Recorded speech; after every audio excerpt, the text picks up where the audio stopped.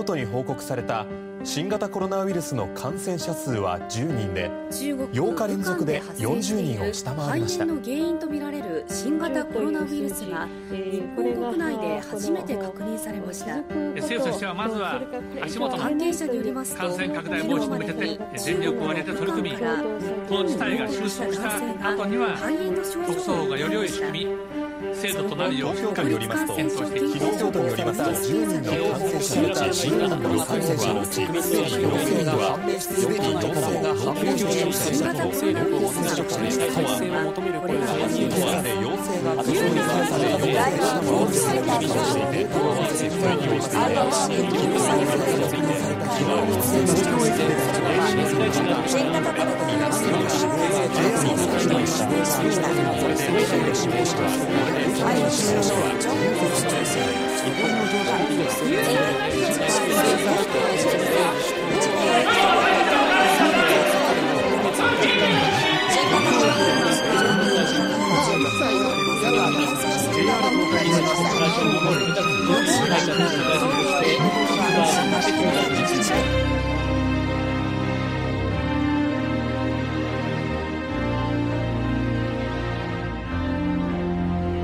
Konbanwa, it's Zachlin Lichichi.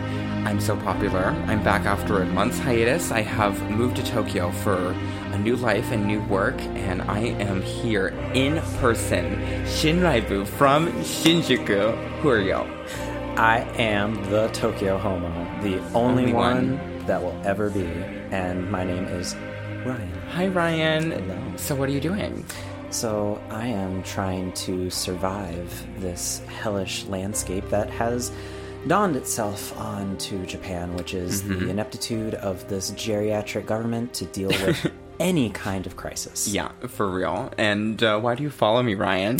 So we have a mutual, James in Tokyo. He was in Spaces one day, and I popped in and saw all these fags and was just like, you know, who's this fag? And tapped on this cross-dresser's profile picture and saw that you had a podcast that was quite reminiscent of another, one of my favorite podcasts, which is The Red Scare. And then we messaged a bit, and you let me know that you had interviewed Dasha from The Red Scare about Evangelion, putting two of my favorite things together, and I was just like, holy shit! And I've been listening ever since. Thank you. And I'm really tickled by your Twitter presence because we both do very different things on Twitter. Yeah. I have sort of sequestered myself into this vortex of like alt-right people and like alt-left. I'd say alt-left. I don't even know anymore. It's dirtbag left, right? I don't really know anymore. I have tried so much to like stop thinking about dirtbag left or like what it means or who is it. I'm trying to like exercise it from myself and like cleanse myself of that political art house. Yes, art house. Exactly. This is an art space, so no obnoxious like labels about, oh, this person is dirtbag left, or this person's a Maoist, you know. I can't take any of it. So it's expunged. But in any case, that does kind of seem to be the demographic. But anyway, that's my universe. And then you follow like Gaikokujin, like foreigner Twitter. I am very in Gaijin Twitter, balls deep in Gaijin Twitter. I basically don't follow anybody that is not in Japan. I can't imagine that because I, being a little Mie country girl making do in the rice fields. Yeah, literally. But like, I was so annoyed to meet another foreigner for like 3 years. Okay. I could barely handle it. The ContraPoints cringe video, right? Oh my god. I lived that whole experience. Like, the whole thesis of that video comes to me when I hear other foreigners speaking Japanese. That's because a phase. I see myself in the mirror. Yeah. And then I scream inside. That's a phase. We all go through it. We all have that, like, we're hanging out with foreigner friends, and then you always have the ones that, are absolutely lovely and can't speak a lick of Japanese or just have, like, incredibly broken. And, we're already so subconscious about our ability to speak Japanese here. Because, like, spoiler alert, you're not getting anywhere near an experience of living in Japan unless you know Japanese. Mm-hmm. It is incredibly difficult to navigate anything in Japan without decent, workable Japanese. Mm-hmm. So I actually kind of envy your experience because living in the Inaka, there's no options for English. No, because I came here and I have friends who don't speak any Japanese, and it's shocking to me. Yeah. I mean, I just can't believe it, because if I didn't, like, you know, pick up at least a little bit, I wouldn't have been able to do literally anything. Mm-hmm. But I guess you can here in Tokyo. Did you study Japanese at school? For a year. Okay. The way I got good at it was being forced to live in the countryside, having a boyfriend, and then working at the crossdresser bar. That's those perfect. 3 things. I didn't study for like 2 years, and I got to a good speaking level, and then I was like, okay, I have to study. Like, I actually have to study. Yeah. So that's where we're at now, and it's gotten me to a point where things are working out. Good. Yeah, I actually, my high school offered Japanese. I had to kind of force my parents to let me take Japanese. I had to drop out of Spanish because they're like crazy conservative. Not quite anti-vax, but they're very Trump supporter people. Cute. And they were like, oh, you know, America's going to be all Spanish speaking in 10 years. You need to learn Spanish. And I was already coming in disadvantaged because my middle school didn't have Spanish. And so they were like, you know, well, you got to start Spanish in high school. And nobody was, you know, in the beginner level Spanish classes. And so I was doing the stupidest shit in Spanish. And so I was like, you know, I really like anime, and especially this thing called Evangelion. I'm going to go ahead and just enroll in Japanese halfway through high school and fuck my parents for it. I just have to say, Evangelion is absolutely one of the reasons I speak Japanese. Like, it really is. Like, how embarrassing that is, I don't care, because it's merely true, and I have no regrets about it. Your parents kind of sound based. Like, they're kind of right. Like, isn't it like Spanish, like 51 for, like, it's like the most spoken language in America now or something? I don't know. I thought I heard that somewhere. Native speakers would be definitely not. Right, but like second, or I don't know. Oh, it's at least second. This is what happens when anyone challenges me to politics, because I'm like, isn't Spanish the most spoken language? Like, it's nice to have Spanish, but to get to the point where, like, you're actually using Spanish, I was never going to get to that point. Man, I mean, I had a petrifying fear of languages when I was in high school. Really? Oh, yeah. I was convinced I would never, for some reason, it just, like, seemed like something I couldn't do, so I took ASL. What? I took sign language. I thought you meant ESL. No. I did ASL. Okay. And I was terrible at it. And then I was still afraid in college, so I took an easy. I had heard from a friend that the Swahili program was really easy. So I took Swahili for 2 years, and the whole time I could have been studying Japanese, but I was too self-conscious. Oh. I freed myself from that. Yes. Now I will do whatever, but, you know, for a long time, I really was, like, really trying to get the easy way out. And honestly, I got all A's in my Swahili class. I can't speak a word of it. Yeah. Hujambo. I have JLPTN 2. I guessed on everything, and I got the lowest possible score to pass. I had to look up the kanji for pass when I checked online. I didn't know Goke, and I passed N2. That is so fucked. Well, I got an N3 textbook that has, like, basic words, like younger sister and stuff. And I was like, I didn't know this word before. The only thing you need to know is Oni-chan. Yeah, like, I have, my Japanese language is a mess. You have probably a better, like, casual speaking than I definitely do. Because my Japanese is all business. I spend all day with business emails, like, お世話になっております like, you know, よろしくお願いいたします。どうぞよろしくお願いいたします。引き続きよろしくお願いいたします。引き続きよろしく、what's the other one? 取り急ぎよろしくお願いいたします。All of that. And I have been in a slump when it comes to Japanese learning, because I have been here for 7 years now, and I studied Japanese formally. I majored in Japanese in school.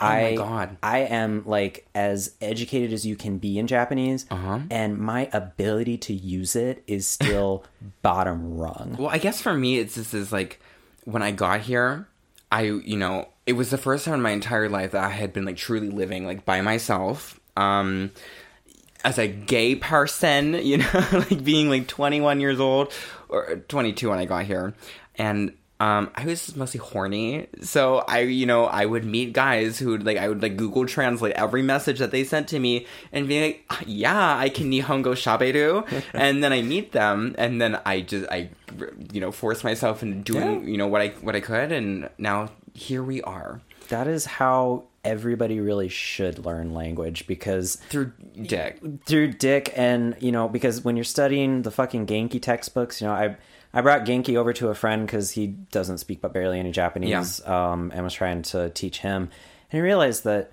these are college textbooks because it is the only way to actually get the language through is to use words related to college. Oh, right. But then when you're outside of college trying to use these textbooks, it's like all of the vocabulary is about studying. Yeah, you don't have to learn words like daigakuin and whatever. No, you can learn those very quickly once you have gotten to a certain point. So if you learn vocab surrounding sucking dick and cock, you will get a lot further, I think, because then when there's the chantoshita business of actually doing the emails and that kind of thing, and then there's after the business and when you're doing the drinking and when you're out with the clients, and I am horrible when it comes to that. I have been in some very interesting places, not necessarily here, where it has been very advantageous to be able to speak bottom rung, kind of low level dirty Japanese. Right. I can't do it. I just tap out. I just go home. Just you guys can take care of this. I'm not doing this. Well, we are both doing our best. We are. We're doing our best. Ganbatte imasu. Ganbatte imasu. We are here today because I have just moved to Tokyo 3 weeks ago, as I said. And congratulations. Thank you. This is the first episode I've recorded since, I moved. I'm starting a new life here. Shinseikatsu. I have a Shin Tomodachi in front of me. And, to really kick off the second part of my second season of my show, I think it's important to kind of realize some of the context that it's been created in. And we're going to talk about that context, which is coronavirus. Coronavirus. I have never spoken in detail about COVID on my show, ever. I mean, it's come up passively. I find it artless. I hate mask discourse. I hate literally everything. I am exhausted of hearing about it. And honestly, I think COVID is the paranoia agent, Madomi curse. It's spoken into existence. So I'm betraying all of those impulses not to talk about it, and we're gonna go through the whole history of it. And it's for a good reason. It's because we're using it to talk about probably the best blockbuster made since Titanic, Shin Godzilla. So before we get there, let's talk about coronavirus. Let's COVID-19. Talk about it. So, do you remember how it felt when it started here? I was excited. I was excited. I was very excited. I had been watching the movie. I'd recently watched the movie Contagion again. And I actually was in the States when the news started trickling in a little bit about this weird virus in China, and everyone was starting to be a little bit oh, that's interesting. And I, primed by the movies, was very much oh, it's happening. And so I went into it with a kind of excitement about, what is this going to be like? Is this going to be who was in that movie? Matt Damon and Jude Law and Kate Winslet, perhaps. Kate Winslet, yes. Maybe. R.I.P. I didn't see it. She dies in the movie. And honestly, it's 1,000 times worse, because in Contagion and in a lot of these blockbuster movies, the virus just is out to kill you. And in reality, it's 3-day death kind of thing. It really is. Yeah. And in reality, COVID is a very sinister virus, because it's basically 100,000 times worse than the flu in terms of, death and complications and that kind of thing. But it's just not bad enough to really get people to see how serious the situation is. Well, full disclosure, I don't see what you said about being excited when it kicked in, I felt exactly the same way. I think everyone was riveted. Yeah. Because the contemporary condition is such a slog. And, you know, going through the daily news cycle of having to, like, read the hysterical Guardian, like, news articles about, like, Trump every day, like, followed by, like, the same, like, infographics of, like, faceless people, like, putting their fists up and... Give me a break. No, exactly. So it's, like, everything was, like, this useless, like, kind of faux activism and, like, boring artlessness, right? And it's all spiraling. And then finally, we get something, like, major. Like, we get something big. So the first, like, 3 weeks, I was thrilled to bits. I was riveted. I think everyone was, like, kind of, like, fascinated to be, like, you know, in a moment together. Because what was the last one? Like, 9/11, honestly. Has anything like that, like, happened to everyone in the same way, like, since then? 3/11 in Japan, I think. Oh, yeah. Were you here for that? I was not. Yeah. But I was awake, weirdly enough. It was like 1 or 2 in the morning. I had been watching anime with a friend. I was in college, and so I just check CNN constantly for no good reason. It's just where my fingers go on the keyboard. And I saw, like, you know, magnitude 9.0 hits Japan. And then I watched, actually, the NHK camera footage of the tsunami coming in. And you were, like, in high school then? No, I was in college. I was in middle school. Jesus fucking Christ. There's only 5 years between us. Holy fuck. Yeah, it was like it was like 8th grade or something, and they showed it to us, the footage of, like, the fucking apartments getting taken apart by the waves, like, in class and everything. I bought Lady Gaga's benefit bracelet. Oh. It was a white paws up bracelet that had Japanese on it, and I wore that for about 2 years. Yep.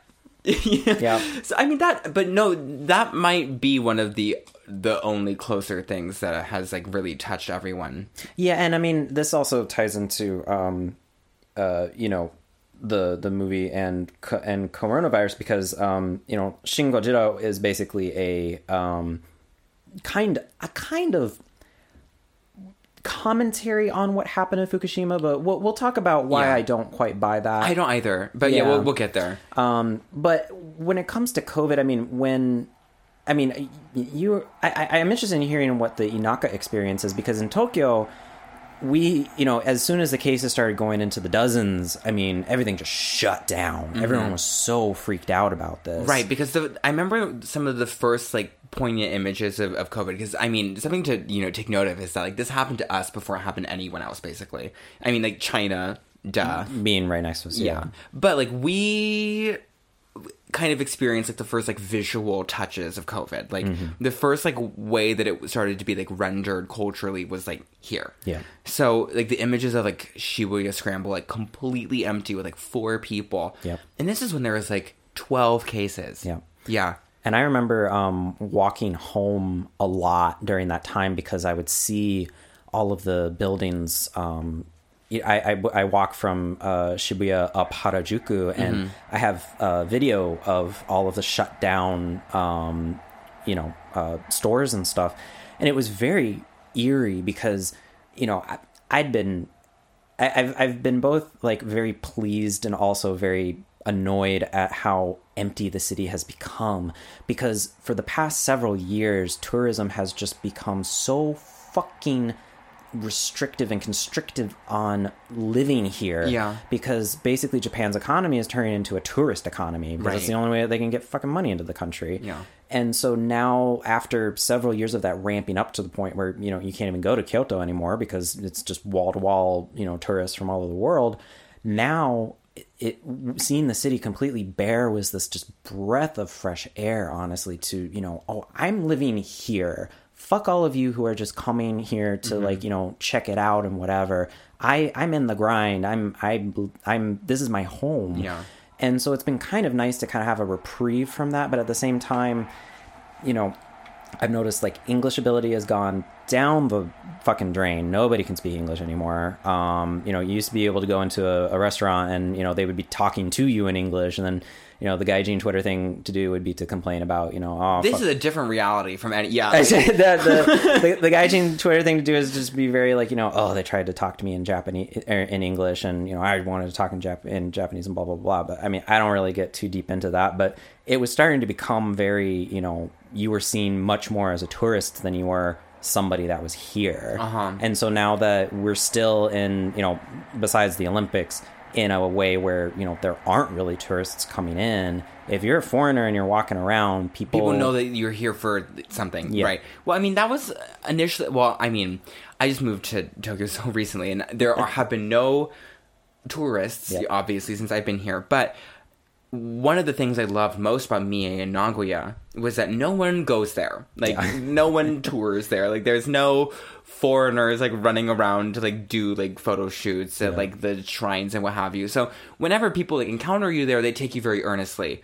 So, I've always read that Tokyo is very isolating and people, like, kind of, like, always, like, see you differently because they think you're just a tourist or whatever. I've never had that experience in my entire life. Not ever. yet here, no. It will happen eventually, when they open up the borders in, like, 3 years or whatever. Like, but, I mean, at the same time, I know exactly what you're talking about because I did go to Kyoto when there were tourists here. And it's not a place that you go. It's, like, not, like, somewhere to travel to now. It's a like theme park. It's a theme park. It literally is. Like, it was very distressing. And I was living there in 2014, Right. and the contrast between... I went in 2019, right before everything went to shit, and just unmovable hordes of people. There's just certain parts of the city I just didn't go to anymore. I mean, you could... What's the name of... Like, what's the big fox shrine that has, like, the 1,000, like... Well, there's two main shrines. It's the one that has, like, the thousands of gates. It's oh fuck me. It's like I know, I can't remember. But whatever the name of that one, I went with my friend because I was like, I haven't been to Kyoto, like, we're going together. He's visiting, like, this is a famous spot, let's go there. Chinese people everywhere. And I mean, I don't have, like, a problem, but it's shocking. I have never seen so many Chinese people in one place in my entire life. It's like a visual shock. And seeing all of these places that are just usually thronged with tourists is completely emptied, and, like, the photographs and stuff was, like, the first, like, visual impression that, like, a cultural moment is happening. Fushimi Inari. That's it. You got it. Yeah.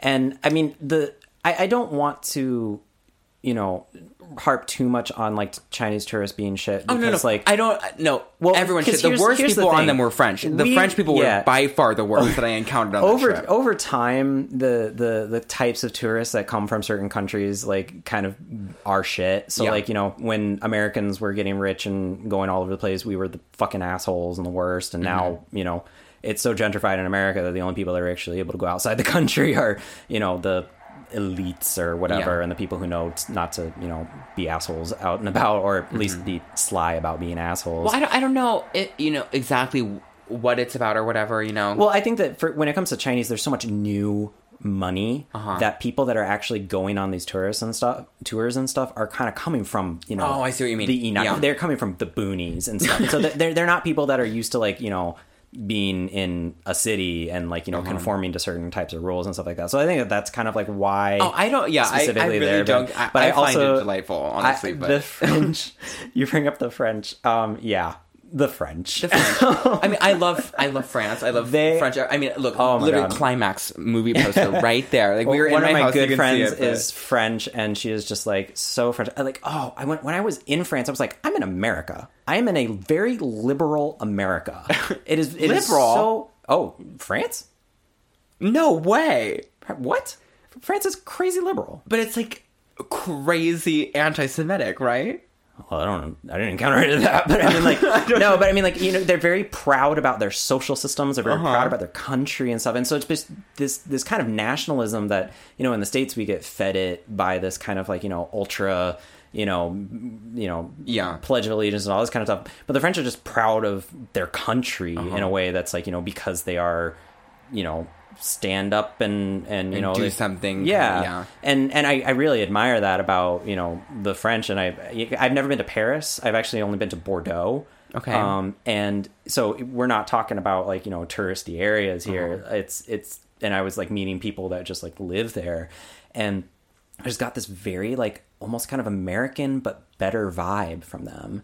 And I really loved it. Okay, interesting. We are so off topic. I'm sorry. No, it's quite. No, yeah, let's maybe, like, delete all the tourist stuff. No, it's fine. Okay, I keep everything in at this rate, honestly. Okay. But, Yeah, so we've seen all of like the city and like most of Japan like empty out, and this is the first moment that like COVID starts to become like real for people. It's not happening at all in the West. Mm-hmm. It's just here for maybe like 2 or 3 weeks before it sinks in everywhere else. Yeah. And the anti-Chinese sentiment was peaking. And during this time, I just I sat in my house and like wrote. I like started this like really intense like line relationship with this guy I met on the internet where like he was paying me to like write him erotica, so I just like did that for 3 weeks. Wow. Yeah. And that was all I did. So I didn't care about the rest of the world because I was having, you know, my Henry Miller fantasy for 3 weeks. But when it ended, like when the initial sort of phase came to an end, then that's kind of when things became like really hectic and unorganized and distressing because we had the lack of toilet paper. I love that. The toilet paper panic because people were afraid that it was like infected because most of it was made in China. No, it was a supply demand issue where there was a little bit of this had apparently happened during the SARS outbreak as well. And so it's just one of those things where people kind of think that, you know, milk and bread and eggs and that kind of thing are the first things to go. But in reality, what history has actually taught us is that it's toiletries and essentials like that people end up stocking up on.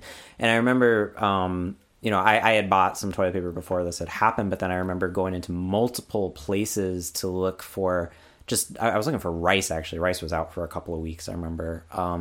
But toiletries were just completely gone. No alcohol wipes, nothing, no masks. There's just the masks was really it. Yeah. There were no I mean, my boyfriend was working at a hospital, so he gave me like 10 cloth masks. Nice. And I had that, but like the masks. Okay, so we got to talk about masks. Yeah, talk about masks. So this is one of the biggest points of contention in America, and I don't get it. I mean, this is me like losing all of my credibility as like a, you know, kind of like an edgy podcaster or whatever. But like, I just am very confused. Like, it's so easy to do it here because everyone does it. Yeah. And that's, you know, what I've heard from most, you know, kind of surveys taken about the question. It's like, oh, like I wear masks because everyone else does. Yep. And so everyone does. Yep. It's annoying. It feels like a diaper on your face, or like someone has like strapped underwear to your face, and it's horrific, and I hate it. But everyone does it, so you do it. Yep.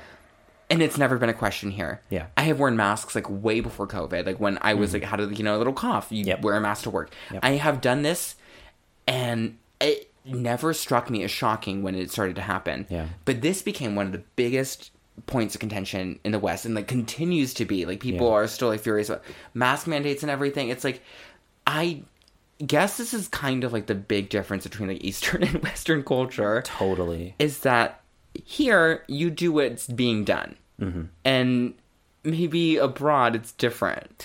Definitely, and abroad I think there is a much more intense stigma about visual signs of being ill, because one of the things that I find very interesting here is that, you know, if you're ill, you put on a mask and that's it.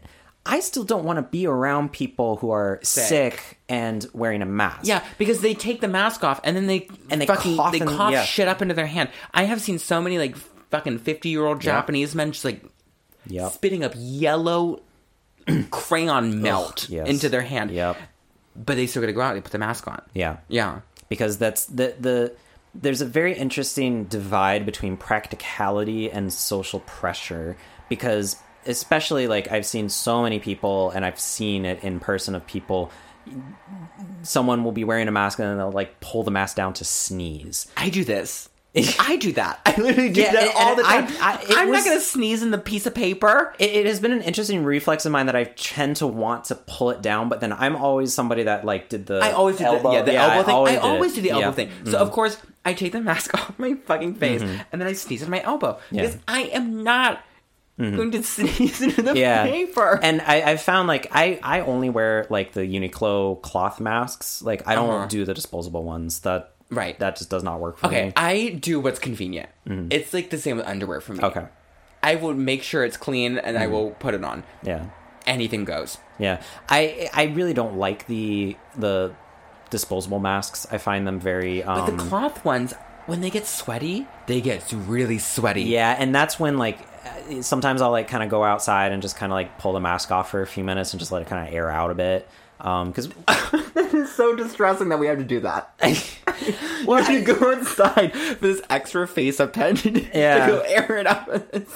Yeah, and I mean, it's just like, you know, I don't know. I'm going to clean my face at the end of the day. I clean my face at the beginning of the day. It's just kind of like, I don't know. I mean, definitely when I had to wear the paper ones, that was when I was just like, ugh, I hated it because it just felt like this plasticky piece of thing on my face. But now that I have the cloth ones on and I've just been doing it for a year and a half now, it's just kind of part of life. Well, I think something that makes it easier is that Japanese people look way cuter with masks on than white people do. Because something about, like, the dimensions of my face where, like, things are, like, more sunken in or whatever, and, like, the mask goes here, it makes my face look like a beach ball, like, stuffed into the mask. Whereas, like, Japanese people have, like, a cute, like, little, like, I don't want to say, like, they have, like, a little, like, mysterious, like, cuteness to them. They've definitely, like, fashionized them in a way. Yeah, because the black mask, that's the way to go. Oh, yeah. Yeah. A black mask is the only way to do it. I don't wear white masks. Mine are either, well, it's the colors of Uniqlo, so black, silver, and beige kind of color. And I had a real problem with masks because, number one, during the beginning, there was just such a, you know, lack of them, and then work was making me wear one, and it wasn't until, like, Uniqlo finally came out with them, and I think it was June 2020 that I was finally able to, like, go get some of them, but then I had to keep washing them and all this stuff. And I remember, like, bitching to my oh wait, no, I made masks. No, I did. Yes. No. Yes, I learned to sew and I made masks out of what? Out of just t-shirts. This is nuts. Yeah, and I can't believe I completely forgot this. It was, during the beginning of this, my craft kind of thing, the thing that I would do is I would go home and I would be ripping up stuff, and there were so many YouTube tutorials at the time of people, like, showing you how to make masks out of different fabrics and stuff. And I remember I had to learn how to do it, and I was going to Daiso several times a week to figure out how to do all this. And by the end of it, I had a good batch of masks, and they lasted for several months. So we had to do masks. Yeah. And we still do. Mm-hmm. And it probably will never go away. Yeah. How do I feel about this? I would like to go to a club in the future and have no masks. Yeah. I don't really care when I'm on the train. My workplace, everyone sits far enough apart. We just take the mask off. Oh, okay. It's fine. It feels okay to me. You work with foreigners, so... And we're on the phone. It's like, I don't want to be talking through... I mean, if I had to do, like... Okay, when I was teaching, right? And I had to wear a mask. When I was teaching for work and I had to teach through a mask, that was the worst thing that has ever happened to me in my entire life. I would rather get raped again than do that. Like, multiple times over. It was disgusting. My face was ruined. Horrible. That should never have to happen to anyone, ever. Like, I don't know, put the kids on the other side of the room or something, but, like, it is unbearable to do that. To have to speak up through a mask. And I had coworkers whose, like, voices, like, were thrown out after... Awful. When I have to... I the other day, or yesterday, actually, I got McDonald's from the place I always get McDonald's from. And I walked up to the thing. I've ordered at McDonald's a million times in Japanese. I've never had a problem, but... The combination of the plastic thing in the middle, oh my God, my mask, the other person's mask, we were just not able to communicate, and so she was treating me like somebody that doesn't speak Japanese. The same thing happened to me at Family Mart 2 days ago. I was like, I was literally asking for my cigarettes. I was like, Nana Juniban, and he was like, Nani? He like got closer to, and like I got closer to the plastic, so like we're like both like this close. I'm like. Nanaju ni ba, and then he's like, "Nani?" I was like, "I can't do this." I was That's gonna be a Japanese Nana TV. ni. I was like, "Please, like, help me." I was like, you heard me," but it's like that's the thing. It's the whole COVID reaction is just like putting multiple like barriers between people, and for a lot of people, it doesn't mean anything. You know, they never had to. I mean, so many people I know back in America just order their like food in all the time. Like they like work like. Really like simple like jobs where they go into the office, they don't talk to people, like they just like do their thing, come home. So so many people were like unsurprised by this, and it makes them very susceptible to like being like really like gung-ho about all the measures, right? Yeah. I was someone who's always like very close to other people, and like so when layer after layer after layer like keeps coming in between you and other people, it gets very distressing. And I didn't, it was easy for us here in comparison to America. We never got locked down ever. Yeah. We never did a lockdown. And that is something that we need to touch upon, is that legally Japan can lock down. They can. Yeah. This is a very big misconception, and that I bought into for about a year, that the government has basically been kind of pushing this lie that, they can't really... through the Constitution, yeah, is what they say. But no, the provisions under... it was in response to, I believe, swine flu in 2008. They pushed through a measure to basically allow, when a new flu, it doesn't matter what it is, but basically the provision was for flu comes in, that they can take extreme measures. And they ended up basically using similar measures in the Fukushima disaster in 2011, where until this had actually happened, the government had never used its powers to say to a population, you can't be in this area anymore. You legally cannot be here. And so Japan could basically just say, go to your homes, don't be outside. If you are outside, you have to have a good reason. They can do that. They simply will not. Okay, but here's the thing, is that happened, right? That they didn't do anything. And this is when we were having like 12, 20, 10 cases a day. It didn't get to over 100 until April here. Yeah. And in America, it was spiking into like tens of thousands already at that point. So, what is the point of a lockdown? Is my train of thought, because it's like nothing. We weren't ever locked down. A lot of, in Tokyo it's different. I know that they actually like did shut down like a lot of like the nightlife and stuff. But the whole time I was working. I was working the entire time at the drag bar. The whole time, basically. There's like 2 weeks where I didn't, and it's like, okay, we never did that. Is it the masks that work here? But then the thing is that we didn't do anything for like a whole year. It's like, a year and a half now. We're coming up at that point, and now it's getting bad here. It's just starting to get like truly like troubling or whatever. Tens of thousands of cases a day. And yet, they like in America, they did lock down, and the whole thing was happening at a way worse pace the entire time. And, my thinking around this is that, well, COVID is like less of like, it's an illness that's extremely troublesome and does horrible things to people, and people die. This is like an unavoidable fact of the matter. Yeah. But the way that it's reacted to, right? That is what really counts. Yeah. That is what like makes COVID, is like the way it is described and acted upon. And so when Japan has like taken like this like completely like kind of like, okay, just like don't do anything, but we're not telling you it's not legal, like just like, do whatever, it's fine, but like don't do it, It never like got like bad here. It's because it's just, it's like information. Does this make any sense? I'm like spiraling out of control. So basically what has happened in Japan is that you had basically a year of peace. A year of peace, a year of compliance, I think, is a good way of putting it.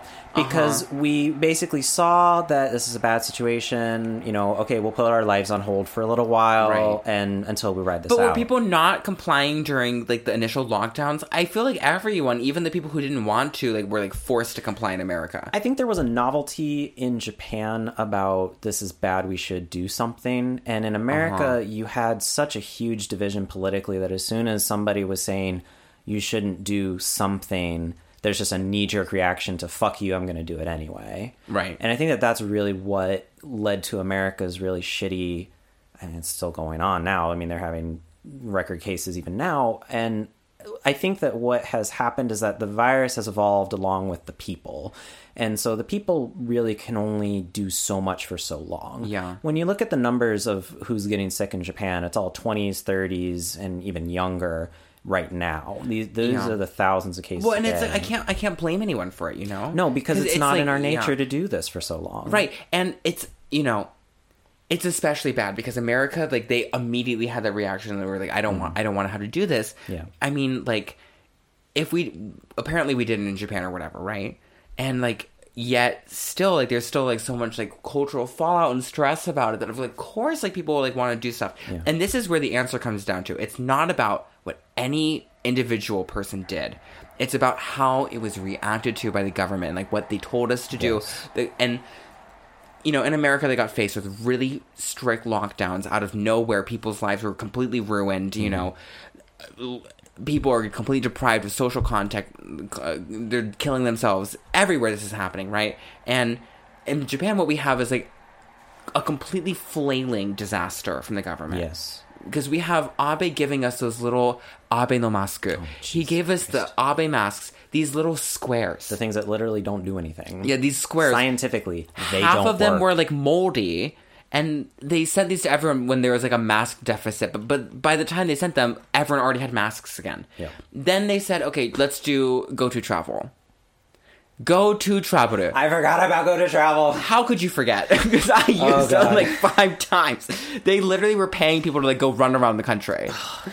I completely blocked that out because it was such a fucking disaster. This is another interesting aspect where the big thing that happened in Tokyo was that when this first started in, I believe, February, there was a cruise liner. The Diamond Princess. The Diamond Princess. And 700 cases just popped out of nowhere, and it was watching this crazy soap opera unfolding on this, you know, godforsaken yacht.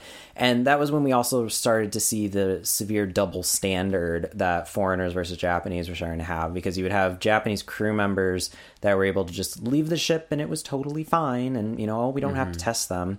And, you know, but the foreigners, we got to quarantine them for as long as humanly possible. Right, and I mean, that sentiment, it lingers. Continues to this day and will never go away. I got into a fight at a beach 2 weeks ago. Ooh. Yeah, I got into a domestic violence incident because I saw 2 people fighting on the beach and no one did anything. It was a very busy beach, crowded entirely with Japanese people. Me and my friends were the only foreigners there. And this man was beating on his wife or his girlfriend, whoever she was. It was visceral. And it happened like 3 times. He like walked away, came back. There was like security at like the beach telling us like not to like drink or whatever, you know.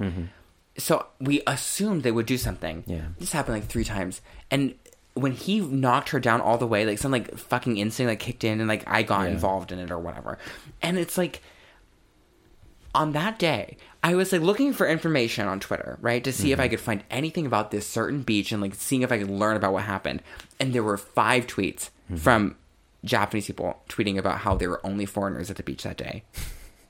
Meanwhile, I was surrounded by a crowd of Japanese people who did nothing about this. It's like, domestic violence is a very interesting topic because we can't even start. No, even when the police are called, they don't even want to get involved. I know. I mean, I really can't start it because like they didn't do anything about it. They never, that guy didn't get any shit or anything. They just, you know, just kind of like.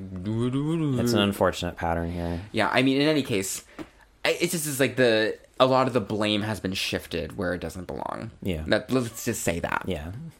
Yeah, and I think that, you know, there was a time where there was a lot of, all the foreigners are the ones that, you know, are bringing the virus in. And I mean, and there's a very it's kind of true. There's a very interesting interesting parallel here to when AIDS started spreading in Japan too. I actually know someone who was here during that time, and the sentiment was, don't have sex with foreigners because you'll get AIDS from them. I mean, and so that kind of similar pattern. I mean, it's kind of true. Every horrible thing is kind of true. Yeah, because it's like when you go to Shibuya, who's drinking there? Yeah.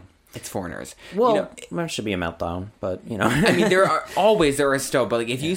The visual image of, like, people outside the family more, including myself. Oh, yeah. Halloween, Jesus Christ. Yeah, like I mean, I was, you know... every kind of big racist lie is like a little true. There's a Galapagos effect here in Japan because we are on an isolated island. The country you were on the stage. The country could theoretically completely like close off its borders, and it did for a certain time, unless you were Japanese. And guess who were the people coming in and bringing the virus with them? It was Japanese people. So there's definitely a very Japan's been racist for a very, very long time. This is nothing. This is nothing new, and I don't think that. You know, I think that, you know, what we saw with COVID, because when I also started seeing the reports coming in about what shops and stuff were doing is they were writing, "If you're Chinese, don't come into my shop." That's what they were. That's what they were showing, and in the first couple months of this, and the Olympics folks, if you're walking around as a foreigner around where the Olympics are being held, you're going to get looked at because it's like, oh, you're one of the Olympics people. You're one of the people that's the reason why the government's not doing anything. Yeah. So let's talk about the Olympics. Oh Jesus, yes. This is like the last big thing that we have to address in this Fuck Japanese code. Okay, well, here's the thing. No one wanted them. No one. No, I have not met one person in this country who wants them. I've read a few people on Twitter who are like, oh, this is a triumph to the human will that we're able to overcome it.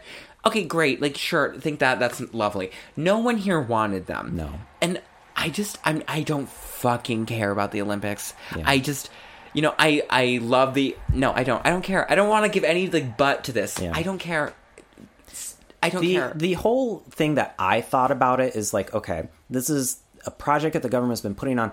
One of the interesting things that the Olympics were announced way before I was even in Japan, and even when I came to Japan as a tourist years ago, I was seeing stuff about the Olympics, and this is not something that most Olympic cities do. They do not go all balls out with I'm Olympics. They need the tourism more than anywhere. Because even Brazil, when they had the Olympics, had more industry than Japan does. Exactly. And so what I think the government was trying to do is basically say, okay, we'll tone it down a bit, but this is our PR stunt to really get people to come into Japan when this is all over. Because Abe's entire one of his pillars was getting tourism into Japan. Yeah. There were, 50 million people coming into Japan every year at the peak before COVID hit?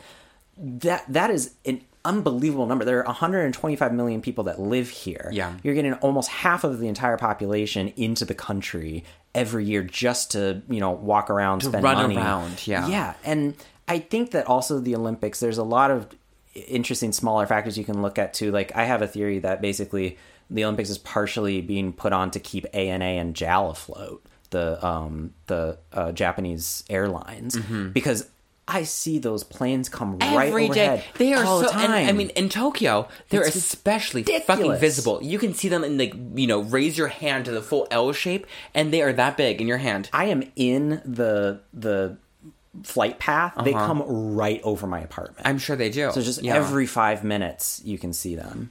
The Olympics, nobody who lives here wanted them. Not one person. No. And, I think maybe the point I was trying to make before I got overwhelmed with emotion was that, I can understand why people want, proof of the human spirit right now and, why they want people to overcome and, sure. blah, blah, blah. But when you're doing it in a country and no one wants it except for the government, there's, a question there, right? And I'm just tired of having to live this proletariat life, having to work some stupid job, and everybody decides everything for you. Yeah. Everyone thrashes underneath it. Nobody wants this thing to happen, and then it happens, and nothing. What happens is that everyone knew that when the Olympics would start, that people would kind of imagine that everything is fine and would kind of react that way. So they did, and then now cases are worse than they ever were. Yeah, cases spiked during the Olympics outside because everyone was and it's not because of people bringing it in or something. No, it's because people had the mindset that the government says that things are okay enough to do the Olympics, and that must mean it's okay enough for us to do whatever we want. Everybody at the Olympics was getting tests daily. You can't get a test to save your fucking life. It costs $200. Even with symptoms, they don't want to test you. So here's a really interesting thing. In Australia, when they were starting to have a little bit of an outbreak and then they went into lockdown, they were doing hundreds of thousands of tests during that period. They've never done tests that much here, ever. The most that they've ever done in a single day, I think, is 30,000, and that's on a good day. Today, they tested in Tokyo. They tested 12,000 people. Yeah, and what was the total? 3,400 of them were positive. That is a 30-something percent. It has been 50% and above positivity rate. They will not test anybody here. It is just ridiculous. It's ridiculous. And it's I don't even know what to be mad about anymore.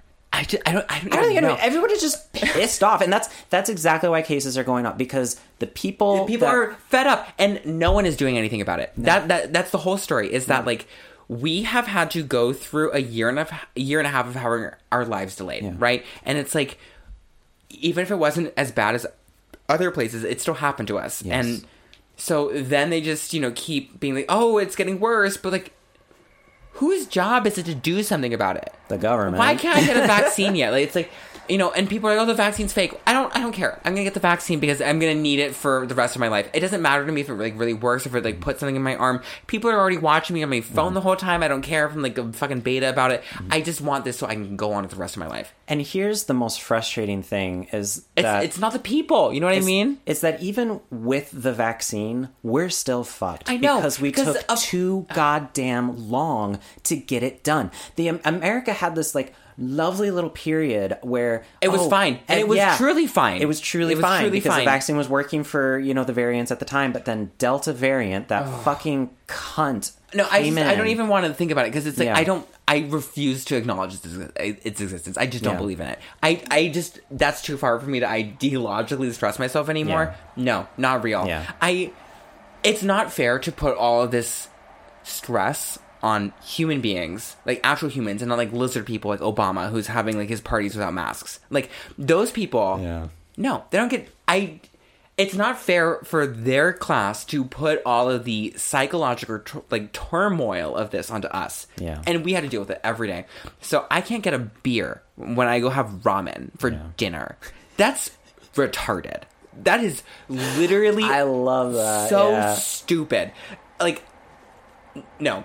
It's like, it's not about, you know, you sitting there for half an hour by yourself, listen to a fucking podcast meters away from people, eating without a mask on, between a bunch of people. It's the beer. It's the fucking beer.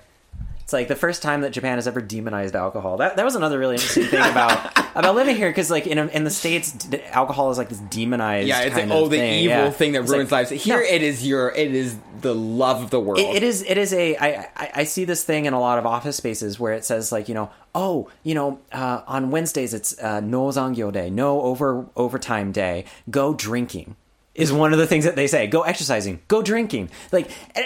It just boggles my mind that like you can see that in a professional space to be encouraged to go drink. So we have been talking for, you know, about 50 minutes or so, and coronavirus, it has ruined my life, and I'm tired of it, and I am tired of discoursing about it. I'm tired that I'm exhausted because I want to go to Nichome. I want to go to the gay district. I want to go have wild sex with people without a mask on and get really sweaty and like, you know, rub my face against people's asshole or something. And it's not fair that I can't do that. I want to worry about HIV, not COVID. I don't even want to worry about HIV anymore. I want someone to fucking shoot me up with their dirty load. It's just I'm a bug chaser for all that. Like I can't take any more of this. Like, I can't. So I won't. And no one should ever be scolded or they had their fingers shaken at them, because at the end of the day, it's not what any of us did. Not one person is responsible for this except for the people who run the world. Our human nature is to be outraged about this and to basically say, you know what, if you're not going to help me, fuck you. And it's really, you know, masks off, for lack of a better term, because what the fuck else are we supposed to do? Nobody's helping. No one's doing shit. Yeah, so if no one is doing anything except giving us tiny scraps of paper that are moldy, like, if that is the best you can do for us, and you want to tell me that I am not allowed to sit, you know, fucking across the table from you, have a highball, and chat with you about it, fuck them. Yeah. And I mean, like, this is not a call to unmask and not get vaccinated or anything like that, but this is the reality that we're living in. No, that's because that's the whole thing about my show, is that this isn't about the politics of it. I don't care if you get the vaccine or if you don't. I don't care if you wear the mask or if you don't. I mean, if you're in Japan and you don't wear the mask, you're gonna look really weird. You're gonna get the police, really, especially if you're a foreigner. You're gonna get the police called on you. Which, okay, what to think about that? But it's like, I'm not gonna give any political prescriptions about it. I'm just saying, it's like, this is the emotional reality of this. It really is, yeah. So, I think I want to have a cigarette.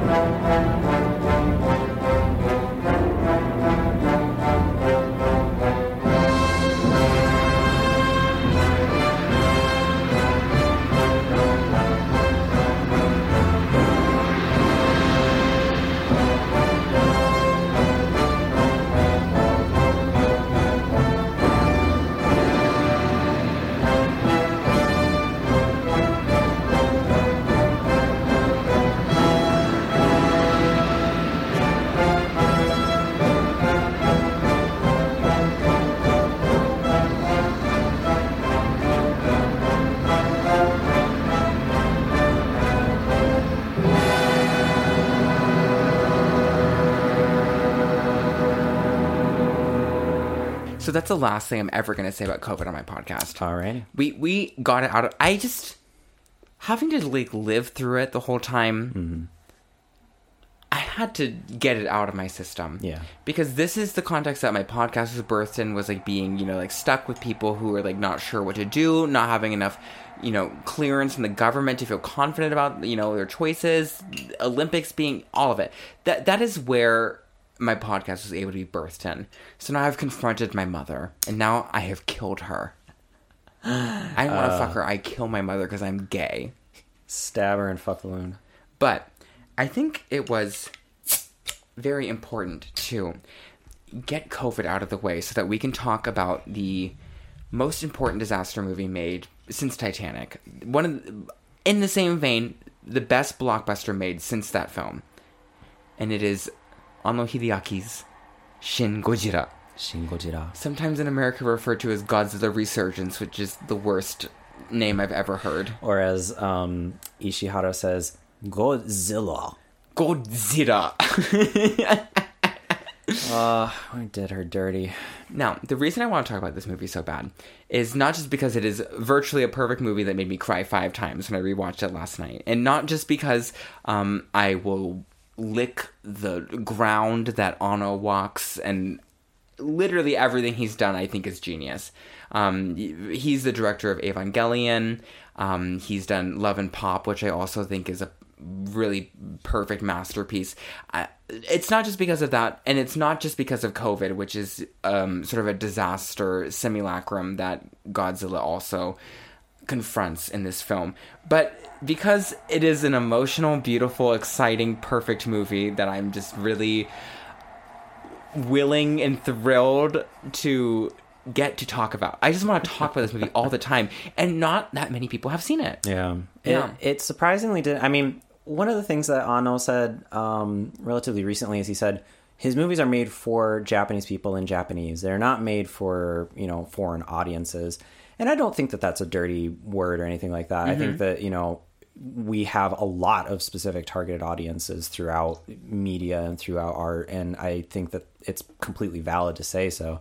That's not to say, like, you know, oh, it shouldn't be shown abroad or anything like that. I don't think he would think that. No way. Netflix or Amazon Prime has taken the 4th Evangelion movie and put, I have never seen as many subtitles on a Prime listing. I saw like Turkish and just like really off the wall subtitles and dubs on that. Well, the thing is that, like, you know, in the kind of the globalist, like, liberal mindset, it's like you want to create something that appeals to absolutely everyone. And that's never how good art is made. No, ever. I mean, everything nowadays out of Disney has to go through the China censor. The China, exactly. That's precisely what I was thinking about. It's like people have to process all of their blockbusters through, like, rigorous censors that make sure that they're okay for Russian and Chinese audiences and everything else. And, you know, that is, you know, not okay for the spirit of the artist, which is to merely put all of your perversion and all of your bizarre, like, fanboy Did you just see me spit on my mic? No. Oh, I just like lobbed a fatty on there. No, I have the filter is kind of censoring you a little bit. Ooh. In any case, it's not about it's not about, like, you know, having to go through some, like, bureaucratic red tape in order to get your movie made. It's about, like, putting your fanboy energy and your perversions and all of your obsessions and yourself into an honest product. And that is exactly what this movie is, along with everything else he's ever done. Yeah. And I think that Anno is such a fantastic director because he is able to so purely and beautifully translate his, like, weird obsession with, like, tokusatsu, like the giant monster movies that Godzilla comes from as well. He's so capable of putting all of that dirt and all of that, like, kind of, like, embarrassing, like, you know, nerdy stuff into his own voice, like, so purely that it doesn't matter if you relate or understand his references because it's so clearly an emotional gesture from his heart. And I watched his Sayonara Evangelion, or Sayonara Subete no Evangelion, which is the NHK produced documentary that I think Amazon Prime has, and it was very interesting to watch his process because he is a very chaotic director. Oh, yeah. And just the number of times... The main theme that he seemed to stick to was... he doesn't want it to be futsu. He doesn't want it to be normal. He doesn't want anything to be par for the course. And I also, because this, Shin Godzilla is partially in a response to the government's handling of Fukushima, I watched Fukushima 50 as well. Oh, yeah. Train wreck of a horrible piece of shit movie. Looks like just completely terrible. Garbage. Like, Ken Watanabe did his best, but, God help him. He was working with some real characters. It was just everything from the script. Everything was just trash about that. Mm-hmm. And what was really interesting to watch was basically like everything about that movie was futsu, and everything about Shin Gojira, everything about Evangelion 4, it's just night and day.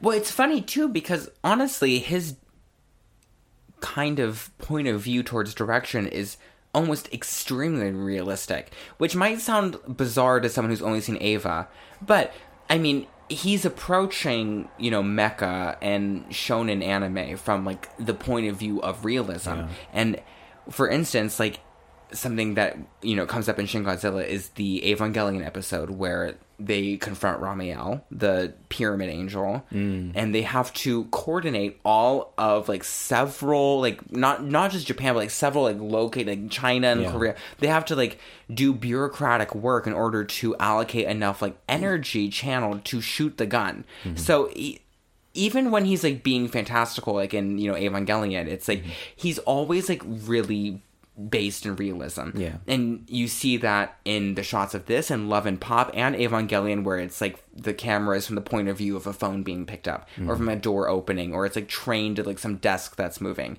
So it's like, it's funny that he's like, I don't want to be normal. I don't want to be futsu, because all he does is like train the eye to something extremely normal. Yeah. And then he confronts it with something like really upsetting and, so absurd that it becomes true. Yeah. Which is exactly where this movie is so absurd it becomes true. It is very absurd. I mean, from the first instances that you see the monster, it vomiting its weird blood out of its gills, and so let's talk about it, right? Let's really get into it. So Shin Godzilla is a remake, technically, or maybe a reboot, whatever you want to call it. It's a reboot. But it's a reboot. Godzilla is a franchise that has existed since 1954, about, 9 years after the World War II ended? Yeah. So, Godzilla came out and was, like, very widely known and is, like, still understood to be, like, a parable about, like, nuclear violence. Yeah. Godzilla then was immediately, like, warped by pop culture. Yeah. And became a, sort of, fighter hero. Like, he fought the other monsters and, saved humanity. Destroy Tokyo, but save the world. Yeah. Exactly. One time he destroyed Tokyo, but the rest of the time he, fought Mothra off or whatever. Okay. And then Americans know him through his several appearances in American pop culture, which is all bad. All bad. Not one good one. There's the original redubbing of Godzilla, which forces an American journalist into just some corny redubbing, and then there's the 1999. It is 90. Yeah, something around there. But I would say that movie is pure camp. It's so bad that it doesn't count. It just is what it is. Who in their right mind thought that Matthew Broderick would be a good a disaster movie? Yeah, and then the French come in and save the day. Well, actually, that does happen in this happens in this movie too. So, oh god, we've been bad mouthing the French too much. No, I think. Oh, and then there's the Gareth Edwards reboot and the ensuing monster franchise. Is that the most recent one? There's 3. So Gareth Edwards did the first one. Then there's Godzilla King of the Monsters, and then there's Godzilla vs. Kong. I've seen the first 2.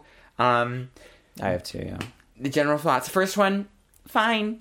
It's fine. It's I like that they don't show him for most of the movie, and they have a big sense of scope. Gareth Edwards seems to be competent. From there, that next movie is unbearable. That next movie. It's so unforgivable. I think what they're trying to do is because in Godzilla, in the animated series, I watched that fairly regularly as a kid.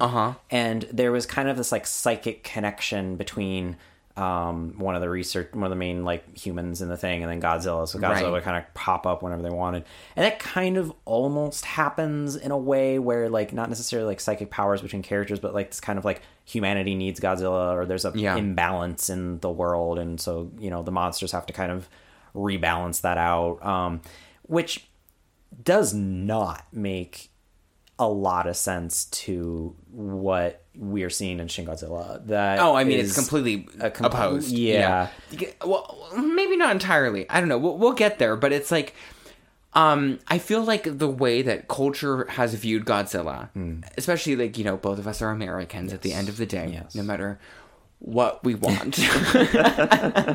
But it's like, we kind of know Godzilla from our pre-recognition as like somebody who's like a monster fighter, and like someone like psychologically can connect with him. That's a big theme in the Japanese movies too. Yes. In the Showa era movies that they did with him, and that happens all the time. Like little boy, like fourth graders who are bullied by people, like they connect to Godzilla, and they're the ones who can save the day. This is like not unfamiliar, and it's like a common impulse, because I feel it's like they're giving people the idea that you can connect with the end of the world. Like, you can, like, channel into that, and, like, you can find a way to solve it.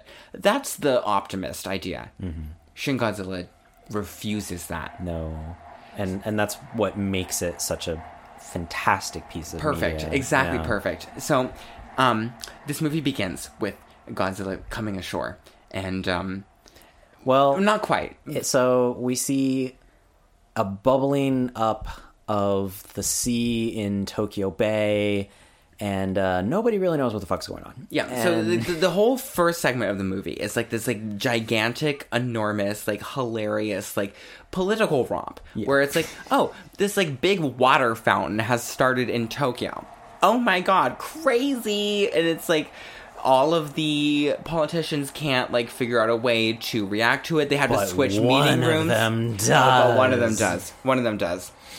And they spend the first like, maybe 25 minutes of the movie like switching between meeting rooms, like deciding which committee is like supposed to address this. It's like a very like red tape oriented, the kind of like Strangelove sort of like political approach. In order to actually do any kind of action, they have to have literally a 5-minute meeting in order to have the meeting, which you see all of in this movie. And one of the most prominent aesthetic features of this movie is that it includes, if you're watching a good version of it, because a lot of these do not include this in Western releases, is that the Japanese on top, because they put these heinous subtitles on the movies in Japanese that say the meeting, like the exact location, the meeting room, like what floor, and then when people are speaking for the first time, it introduces their name and their whole title. So for especially like the first like 45 minutes of the movie, it is introducing countless people to you, countless locations over and over again, as to be such a heinous, no, it's amazing, right? It's like no movie can like tuck you in, like especially if you can find a version of it that includes that and with English subtitles, which is hilarious because it puts the title at the top of whoever is speaking, and then it will have them talking on top of the Japanese. Yeah, so you gotta pause so much all text the time, on screen. Yeah, but I mean, it's perfectly true. Yes, it's really the only way to watch it, right? Because that's, I mean, I think it's even more true than the Japanese people just like seeing it and reading it, is because like having to confront the text on top and bottom of the screen and having to like eat that up. It's like you really feel like how many like stupid retarded layers there are to like this one person's role and what he has to say about what's happening. Yeah, I mean, I don't even. I had thought about trying to look up who everyone was and what all they do and that kind of stuff. I just gave up. Because at the end of the day, it doesn't really matter that much. You're so right. Yeah. Because, I mean, the point is that you're being, like, slapped in the face by the text, but that's ultimately not important to what's going on. Yeah. Yeah. Because Godzilla comes ashore. And... Well, before that happens, the Prime Minister goes on TV and says, Godzilla cannot come ashore. He cannot possibly come to shore. His legs can't support his weight, because they've been like consulting like these various like zoologists and marine biologists, and then he comes to shore. And this is maybe my favorite moment in the whole movie. I know that some other sequences are more popular, but I love nothing more than seeing the second form Godzilla after his like tail form or whatever when we see in the water, when he comes onto the land. Yeah. and it's the googly-eyed monster. Yeah. Now, something about this movie is that everybody seems to have like some kind of like jokey take about like how like funny and cute it is. I did not find it cute. I have never found it cute. I saw this movie in the theater with English subtitles when it first came out. I watched it again last night on my laptop. Every time I watch it, I am completely disturbed by this thing. It is. I think it is purposefully done in a way that is attributing kind of to the camp aspect of the earlier films, but also to basically be like the during that sequence, Godzilla topples this giant building where this family is trying to get ready and get out, and it's just you realize this googly-eyed creepy thing is there, and you know it's Godzilla. You know, you're in a Godzilla movie, right? But these people don't know that. Nobody in Tokyo knows what's going on. They don't know what a Godzilla is. And this thing just toppled this building, killed this family, and this thing it's terrifying. You literally see a family of 3 people. It's extremely Titanic, right? Like when people are like jumping off the edge and like hitting the propeller or something. People laugh at that too. It's not funny. It's not funny. If that doesn't like touch your heart a little bit, like something is wrong with you, in my opinion. So it's like you see like this family of 3, specifically like a dad, the mother, and the kid, and they're like, we have to hurry, we have to get out of here, something is, coming, like, we're getting our clothes on. It cuts to him jumping on top of the building, and then their brutal death. Yeah. And it's like, I just can't understand how people, like, watch this and like, oh, it's so cute, like, it's so funny, like, how could anyone find this scary? Not to mention the fact that, like, blood is, like, sloshing out of its gills the entire time. Like, the design of this first Godzilla form is so genius to me. Like, these huge plastic googly eyes and its, like, big smiling mouth as it just, like, storms and topples with, like, no sense to anything. It reminds me of a lot of things. Let's just say that. It's very much a contrast of, what's actually happening in real life and then what's actually happening in the meeting rooms. The very deliberate, boring meeting rooms and no TVs anywhere, no other media. It's all papers being handed back and forth. Meanwhile, the only young, guy in the cabinet that, actually knows what the fuck's going on has been on Twitter and Nico Nico Doga trying to find all of these, trying to figure out what the fuck is actually going on.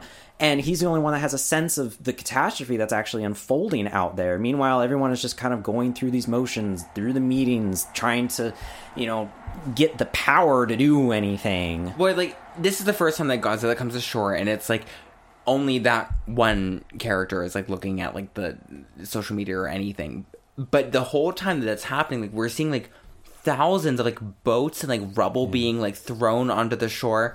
And something I really love about this movie is it's like really uncanny mix of special effects and practical shots, because it shows like all of like the residentials and stuff of Tokyo like super clearly, but like Godzilla's appearance is always like extremely CGI. Yeah. This movie was made for $15 million.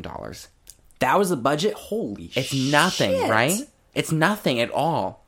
That wow. So it's easy to like kind of like be like, oh, like it's cheap. But the cheapness of it, it's not that cheap. in terms of the quality that we got. Well, I mean, I think it does look like quite good, honestly. But it's like, even like the cheapness of it, it like makes this like kind of like outdated appearance, right? A little bit. And when you see it, I find that purposeful. Yeah, I find it very purposeful, because when you see like kind of something like creepy and like kind of funny and like kind of like awkward, like actually like slaughtering people, it seems extremely true. Yeah, like it cuts away from one of his shots where like you just like see like some old man's like shoes and like his like pants like in the rubble, and you're like, oh my god. It's the same shot with the family getting like crumpled up in the apartment. Yeah. And it's just like this big googly eyed like plush toy that's like trampling everything. There was another shot during that sequence of Godzilla's coming ashore, and there's debris kind of coming up, and there's a man actually running away from the debris coming up, and I was just like, oh, 311. That's the tsunami. It just pinged those images of actually watching people fleeing from the tsunami so vividly that, here's what's actually going on. What the fuck is the government going to do about it? Yeah, because what this and Titanic do for me at the same time is like they take like some immeasurable human disaster. And they keep showing it from, like, really slight, specific human angles. And especially in this first sequence with the, you know, googly-eyed, terrifying, like, you know, plastic Godzilla in the very first, is that, like, it keeps, like, showing people who are just, like, doing something normal and having it, like, disrupted. Like, that guy running away. Of course, like, he's not, like, running away because he's, like, late or, like, wasn't, like, being, like, you know, liberal enough to follow, like, direction news. It's just, like, this is what happens to people when... There's no time. Yeah, exactly. Or there's people in the apartment. Yeah. And the whole time, as Godzilla just fucking walks through this as, like, this, like, bizarre lizard creature, you kind of, like, feel, like, a little empathy towards the Godzilla creature as well, right? Yeah, it didn't want to be there. No, it has no idea what's going on. Doesn't. And that's part of the thing. The googly eyes, like, really set me off because it's, like, it's so perfect. Obviously, this, like, thing that is, like, washed up on shore doesn't want to be doing any of this. It doesn't, like, want to be, like, killing people. It doesn't know what it's doing. It's, like, fucking moving around. It's a creature. Yeah, and so when you see it trying to, like, stand up on the apartment building, you're kind of sad for it as well. Yeah. It's so genius. This is why Ono is, like, the only director who could have ever made a Godzilla movie in, like, this contemporary moment, is because, like, when he does, like, the angels in Evangelion, they're all kind of sad in their own way, too. Yeah. Yeah. They're just trying to find, you know, the angels a little bit more contextual because they're oh god, I'm not going into that. no, but you're right. They're very, like, based on a plot, you know, like, yeah. I mean, well, and you don't even get the plot from actually doing it. You have to, like, read the manga and play the video games and all that kind of crap to figure it out. You have to read Ava Geeks. Yeah, and I'm not gonna do that. I'm not going that far in. But and then we kind of get to, you know, this point where the government finally has choppers in the air, and, you know, Godzilla is stopped in front of Shinagawa Station, which is one of the biggest you know, stations in Tokyo, and it's just standing there. Yeah. And it's just waiting to be attacked. But oh my god, there's, you know, little Oji-chan and Oba-chan that are in the way, and we can't do anything. And it's this kind of interesting theme that's paralleled later in the movie where the government is not willing to potentially encounter casualties in order to potentially save far more people. They're more concerned about what's actually going on in the now and the fact that they've been fucking it up until then. They don't want to, like, extra fuck it up necessarily. And there's this kind of contrast where you understand the prime minister is he's just a prime minister. He's not a military guy. He doesn't understand these kinds of things. And when push comes to shove, he backs down at the one moment where maybe he could have saved millions of people. Well, it's funny because, like, in that exact moment too, you know, you kind of really see, like, the precise dynamics of Japanese culture working, where you see, like, the prime minister speaking, like, in, like, casual Japanese to everyone the whole time. And this stood out to me, especially, like, last time when I was watching it, where everyone speaks to him in ultra keigo, like 5 billion% formal Japanese, and he just is like nanda to, like, them the whole time. And that moment in particular where he's like, we can't do it, it's like you really see it. Yeah. You kind of see it as, like, he should have killed Godzilla right then, and slaughtered those two people by accident. I don't know how I feel about it. I think that it's difficult decision making. I think that, you know, I was raised in a military family, and so I get more of a, you know, a more altruistic view that, you know, you pull the train levy, you pull the train car to kill one person instead of three. That's kind of what I understand in terms of, like, military logics and that kind of thing. So to have, like, you know, this politician basically making these kinds of decisions, you know, that, you know, they have to get his okay. I get that, but at the same time, if this was in America, they'd be fucking be nuking the thing almost. They'd have their finger on the trigger. This is later a theme of the movie as well. Yeah, but I think it is so beautiful and challenging that, like, this is a fucking blockbuster movie in Japan. One of the big, after Kimi no Na wa Your Name, which was, like, internationally a smash hit. This is the second biggest grossing movie of that year, and it won the Best Picture for, you know, the Japanese Academy Awards, which, to me, it's like any movie that kind of poses that moral quandary where we both, like, kind of have a different, like, sort of feeling about it. Amazing. Yeah. You know? Like, I can't think of any American movie at all that has ventured any of these kinds of things about, like, government intervention or anything. And that's why I think this movie is especially powerful as well, is because, like, that this didn't just happen in America, where like that could potentially, you know, work out. Someone could, you know, Parasite, you know, honestly, in my opinion, as a vestige of like diversity politics, won Best Picture. But that movie has a lot of like cutting critiques of like American capitalism or whatever, right? Yeah. That is like a very, very. It works more out with the American mentality, where they can kind of like, you know, accept some subversion. Yeah, I agree. This country does not accept subversion. No. And I think that it enters another interesting aspect of sorry, give me 1 second. I have a note for this. She has a note for this. I have notes. So let's set the geopolitical stage for a second here. Right. Japan might be the third largest economy in the world, but it is only that by the grace of the United States.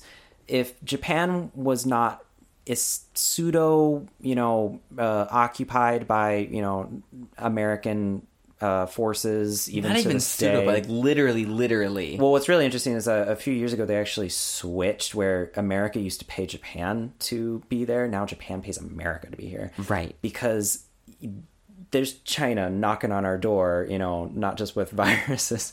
Geopolitically, like, you know, back before when the war.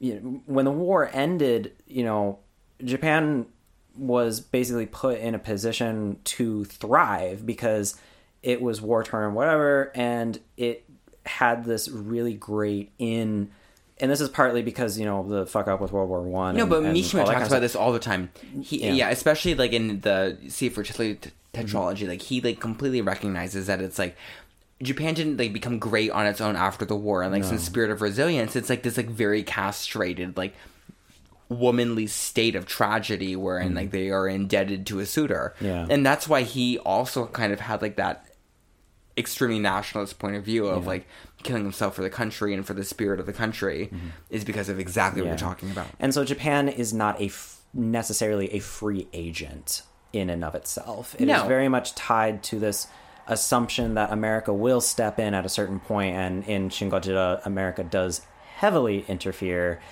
And whether or not it was America that actually destroyed Tokyo because they provoked Godzilla halfway through the movie is an interesting question. Yeah. Before we get to that question, I want another cigarette, and I have to open another beer, so let's do that.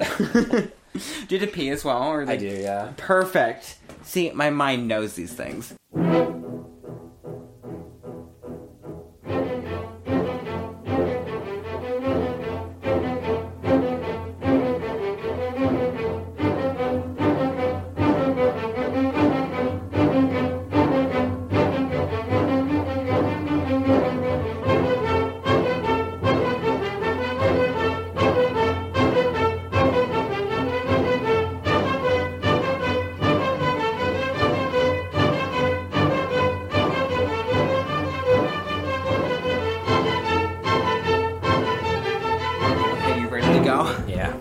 So, I have smoked, you have peed, I have peed, I have another beer.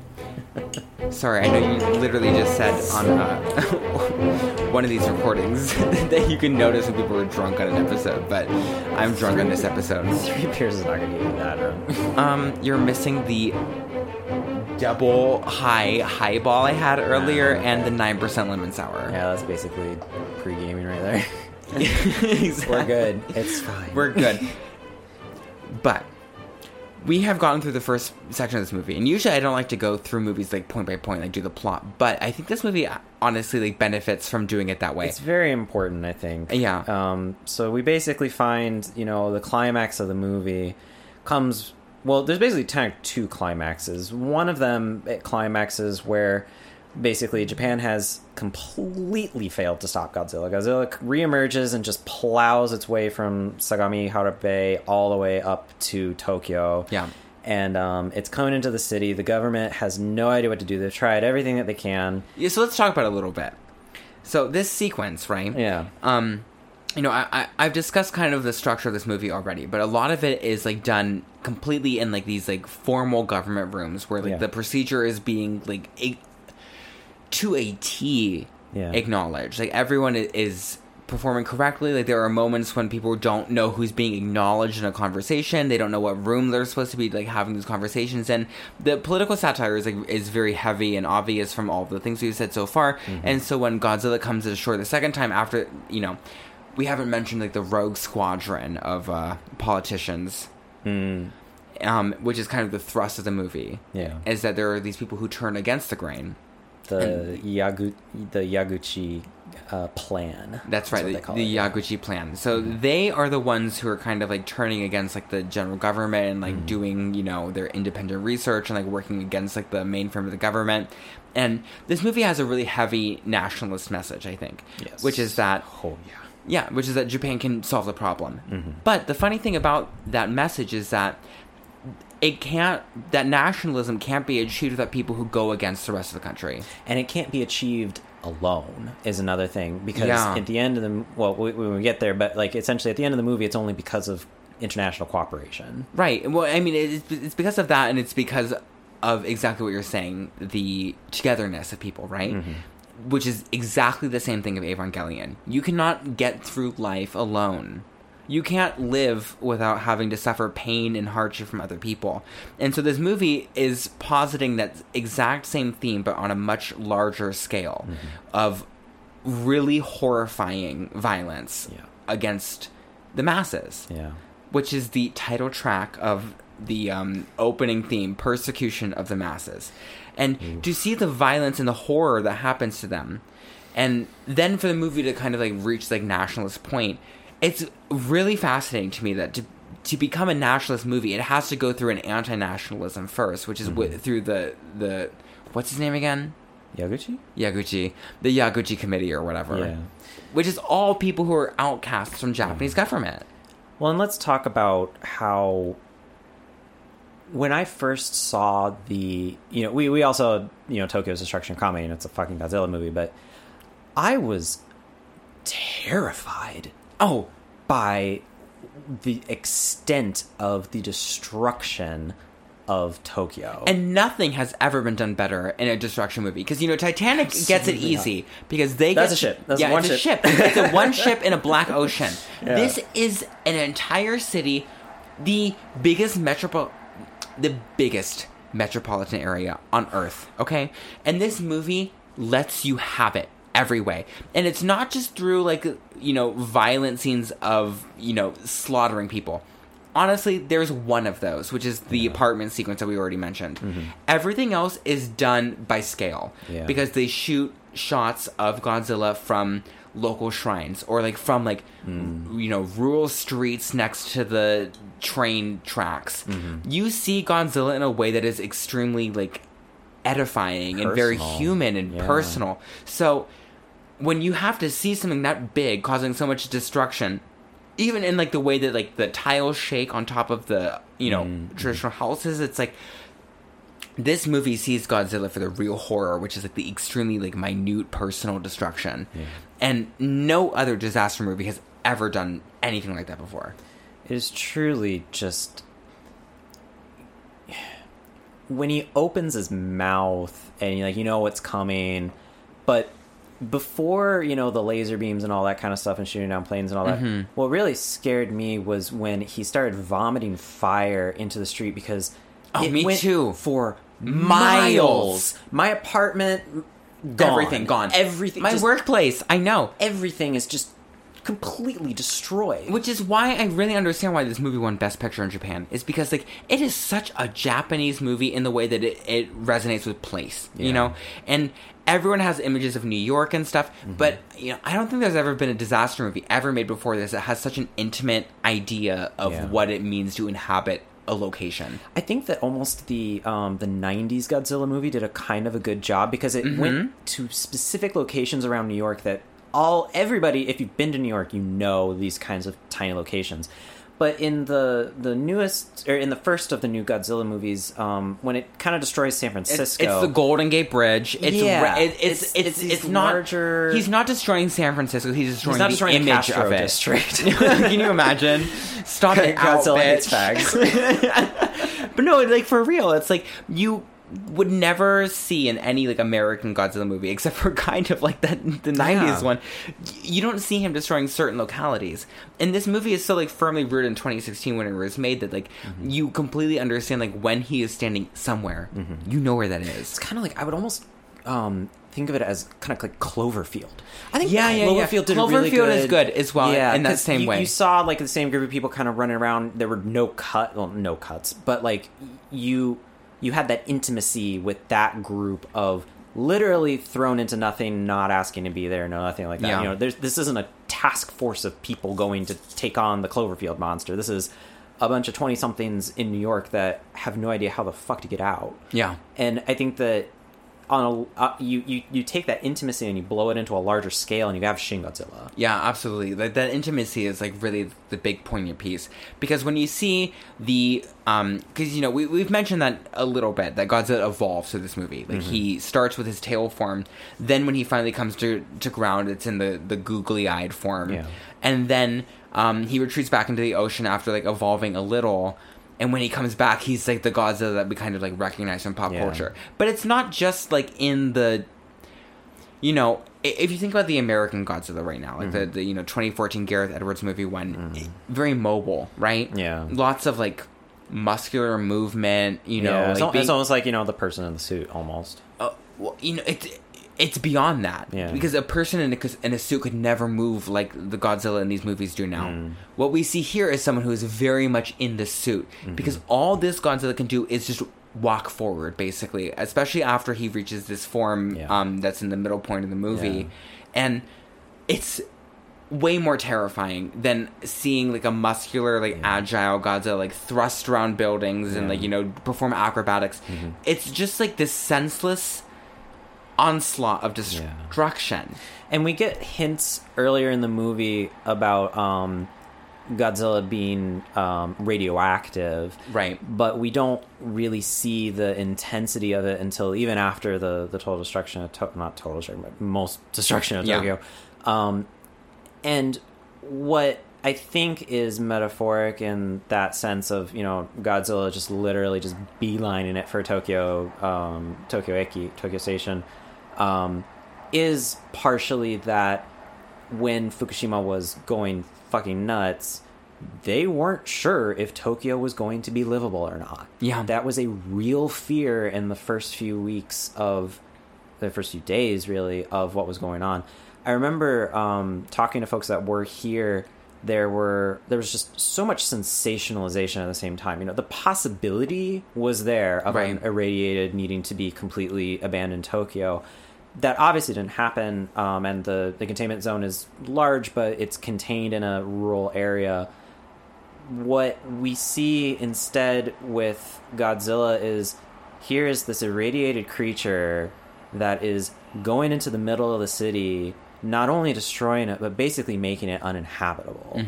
And, you know, we learn way later at the very end of the film that isotope is smaller. Very small. In a couple of months, it'll be totally fine. Blah, blah. But when you don't quite understand that up until that point, it's especially horrific. And I remember a friend who lived in Mie, completely unaffected by Fukushima and everything. But she talked to me about, you know, wandering around through her life the next day after it happened, and just like feeling like she could die at any moment, because something like that could happen anywhere at any time. There's no rule against Earth that could stop something like that happening to you. And a lot of the kind of like fantastical elements of destruction movies is like, oh, that'll never be me. I'll never be on that Titanic. It's never going to be the 2012 movie. It's never going to be Armageddon Day. But with something like this movie, you don't really have a choice, because it interrupts like the subtlety and like normalcy of everyday life so severely that, like, especially after the first like invasion and they play like the jazz music, and people are like out jogging and like Ohio, like the high school girls meeting each other. That's exactly what would happen. Like the normalcy of this is really what makes it the most frightening. And so when this evolved form of Godzilla comes, who is like way more recognizable as the Godzilla that we know, he comes and no one can stop him. There's a prolonged sequence of the military trying to keep him off. It doesn't work. He gets into Tokyo Station, basically, and then it happens. This is probably the moment people most talk about in this movie. And so basically, America intervenes. They throw these penetrating missiles into Godzilla's back and explode inside of Godzilla. And what then happens is Godzilla is not happy and decides to fuck up everything. Yeah, it's a riff on the atomic breath, which has been a common feature of him in this whole movie. And this whole movie, the whole franchise, right? And it hasn't occurred up until this point in this movie. So people kind of, when they imagine the atomic breath, it's like the smoke coming out or like the fire. Yeah. They see it as that. A very localized... It does not come out this way in this movie. It comes out as a purple laser beam. Yeah, it starts as the fire that destroys probably more of the city than that fucking purple beam did. Right. And then evolves into, or, turns pointed, I guess. It concentrates. Yeah. But no, it's...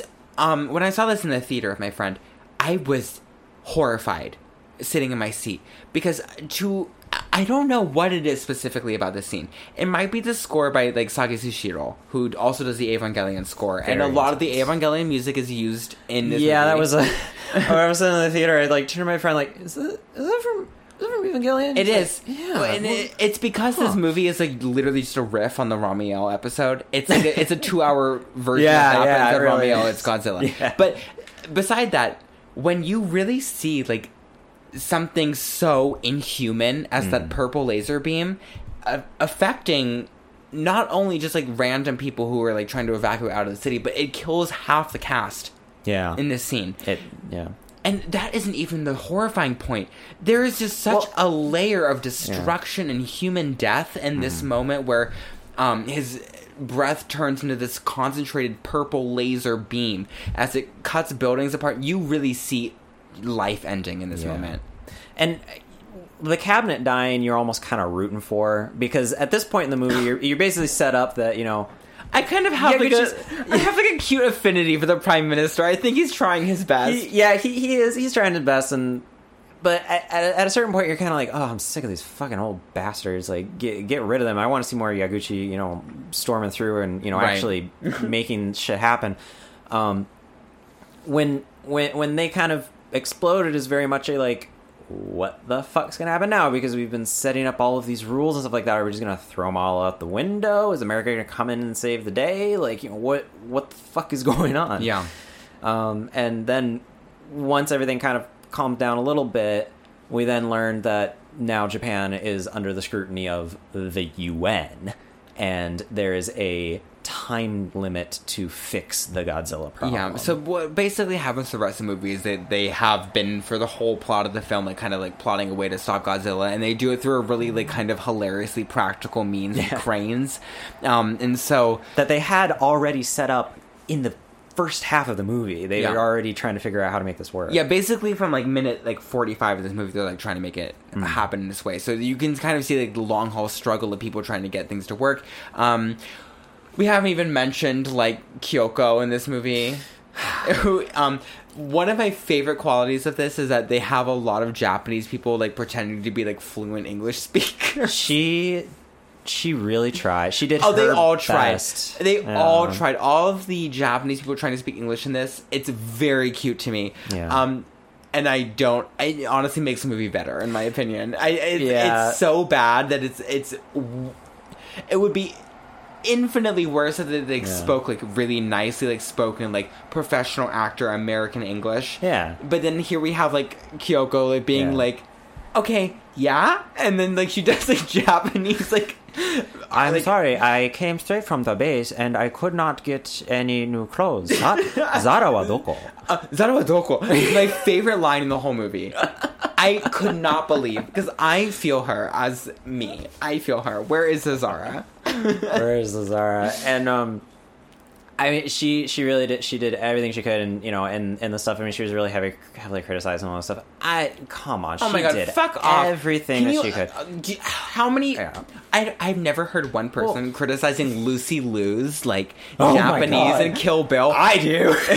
No, it's the worst thing I've ever heard. Fucking worst Japanese. I Why did just- they get oh, a no. Chinese actress to play a half Japanese woman? I kind of love it for the camp of it.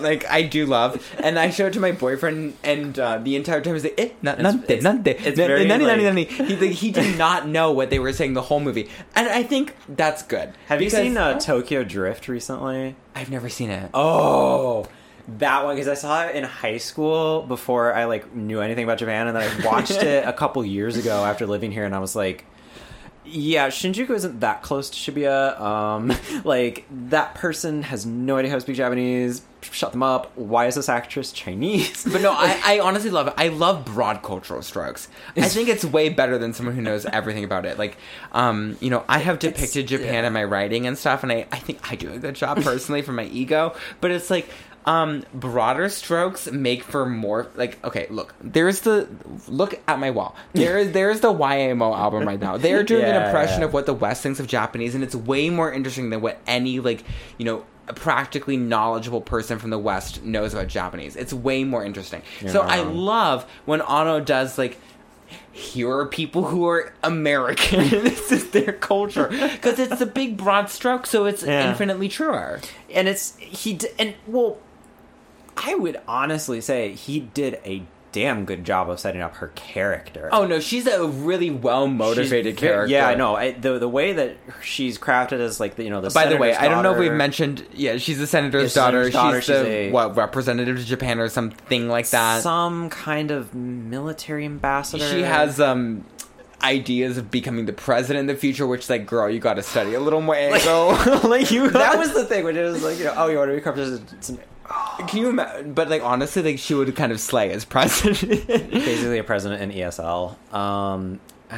Honestly, given our track record of presidents, I'm all for it. I mean, I would take Kyoko over Biden any day. Oh, yeah. At least she has, like, a vision, like, a mission. You know? Like, good for her. Ambition. Yeah. But basically, we kind of are forced to... We're put into a position where, you know, if this really did happen to Japan, which is literally sitting next to two, I would say, not friendly major powers of China and Russia, that basically say, if you don't fucking get your shit together, we're coming in and taking that goddamn lizard. Yeah. Versus the U.S. and the West basically agreeing in the UN that we gotta nuke Tokyo because this shit is going to destroy the world. Right. So the movie then kind of rests on the nationalist point that Japan is capable of solving Godzilla through... Yeah. But I go back to it. The nationalism of this movie is based off of faux nationalism, because, like, the faux nationalism is that this wouldn't work unless it was, like, people going against the Japanese system. Yes. Because if it had just been left to the people from the front of the movie who all die in the helicopter... Thank God. This would... Yeah. I hate them. I like them. I like the first Prime Minister. I find his reaction very endearing, which is making me feel like I definitely have adapted my boyfriend's sense. No, listen. Yeah. I have adapted my boyfriend's sense of views a little bit because he felt sad when Abe resigned. When Shinzo Abe resigned, my boyfriend was, like, sad because he was like, oh, he, like, really ganbatte ita. I think he really did his best, like, the whole time. And I was like, oh, you're right, actually. Yeah, I think he did do his best. And it's like, it's sad because if you want to be, like, a political person, then obviously Abe is, like, awful. He didn't do one good thing his entire time. But, like, he did probably do his best. And this is the whole thing about trying to address politics with anything, is that it's like, it's not human and it's not emotion to deal with politics as they have been situated. You can't understand Abe and his wife and his entire existence from the point of view of politics. It's a living thing. Because I think he probably did live a beautiful life and really tried his best the whole time. I do think so. When you are a politician, you are going into these things. Another interesting point in the movie is Yaguchi says, he's asked point blank, why did you go into politics? And he said, because it's simple. Foes and enemies is what he says, exactly. And when that kind of came up, I was like, that is the ultimate contrast, because what he does is the furthest thing from simple. And you see, you know, this prime minister who's a, you know, a puppet, essentially, just kind of, you know, going through these strokes. I can see the endurance. No, but you're so right about this, because it's like, Yeah. he understands that politics is about, you know, anti and with. It's Yeah. like, he understands that philosophy. But the rest of the politicians don't understand it, because they're constantly trying to play for with or anti with everybody. Yeah. He knows clearly, so he goes through that. So it's kind of like a third layer on top of this nationalism, where it goes from nationalism to anti-nationalism. It's like kind of, because he's getting his information from the people. He's looking at Twitter. He's looking at, you know, at the time Nicodoga, before, this was way before YouTube was big in Japan, and he's grassroots. He is a grassroots politician at the end of the day, as much as he doesn't want to think that he is. Is he a communist? I'm just kidding. Let's not do that. Well, anyways, that's another discussion. But like in real life, unfortunately, these decisions about who becomes politician or who becomes prime minister and all this kind of stuff is nothing but just sucking dick, basically, politically. Right. No, I mean, that's the reality. Yeah, which is what we're seeing. This movie is so fantasy. Yeah. Because, okay, before we get into why there's a kind of a lie in this movie, let's talk about the last shot of the film. Okay. So, at the end of the movie, they are basically able to vanquish Godzilla by using a coagulant. Pumping him full. Yeah, pump him full. Like, wait, is in the mouth. Did I even say coagulant, right? Coagulant. Yeah, blood coagulant. That. So they do that. They freeze him, and there's a giant monument of the frozen Godzilla, and the last shot of the movie before it cuts to the original Godzilla theme, which, by the way, all the music in this is genius. Yeah. Like, all of the implementation of the original score is completely perfectly timed. And before they cut to the original theme of Godzilla, they show a shot of Godzilla's tail erupting into a mutation. As we've mentioned, it happens a lot in this movie, into multiple human-esque forms. Yeah, it reproduces asexually. And so this was basically like you caught it in time, maybe? Yeah, but I mean, it's turning into people. What do you think about that?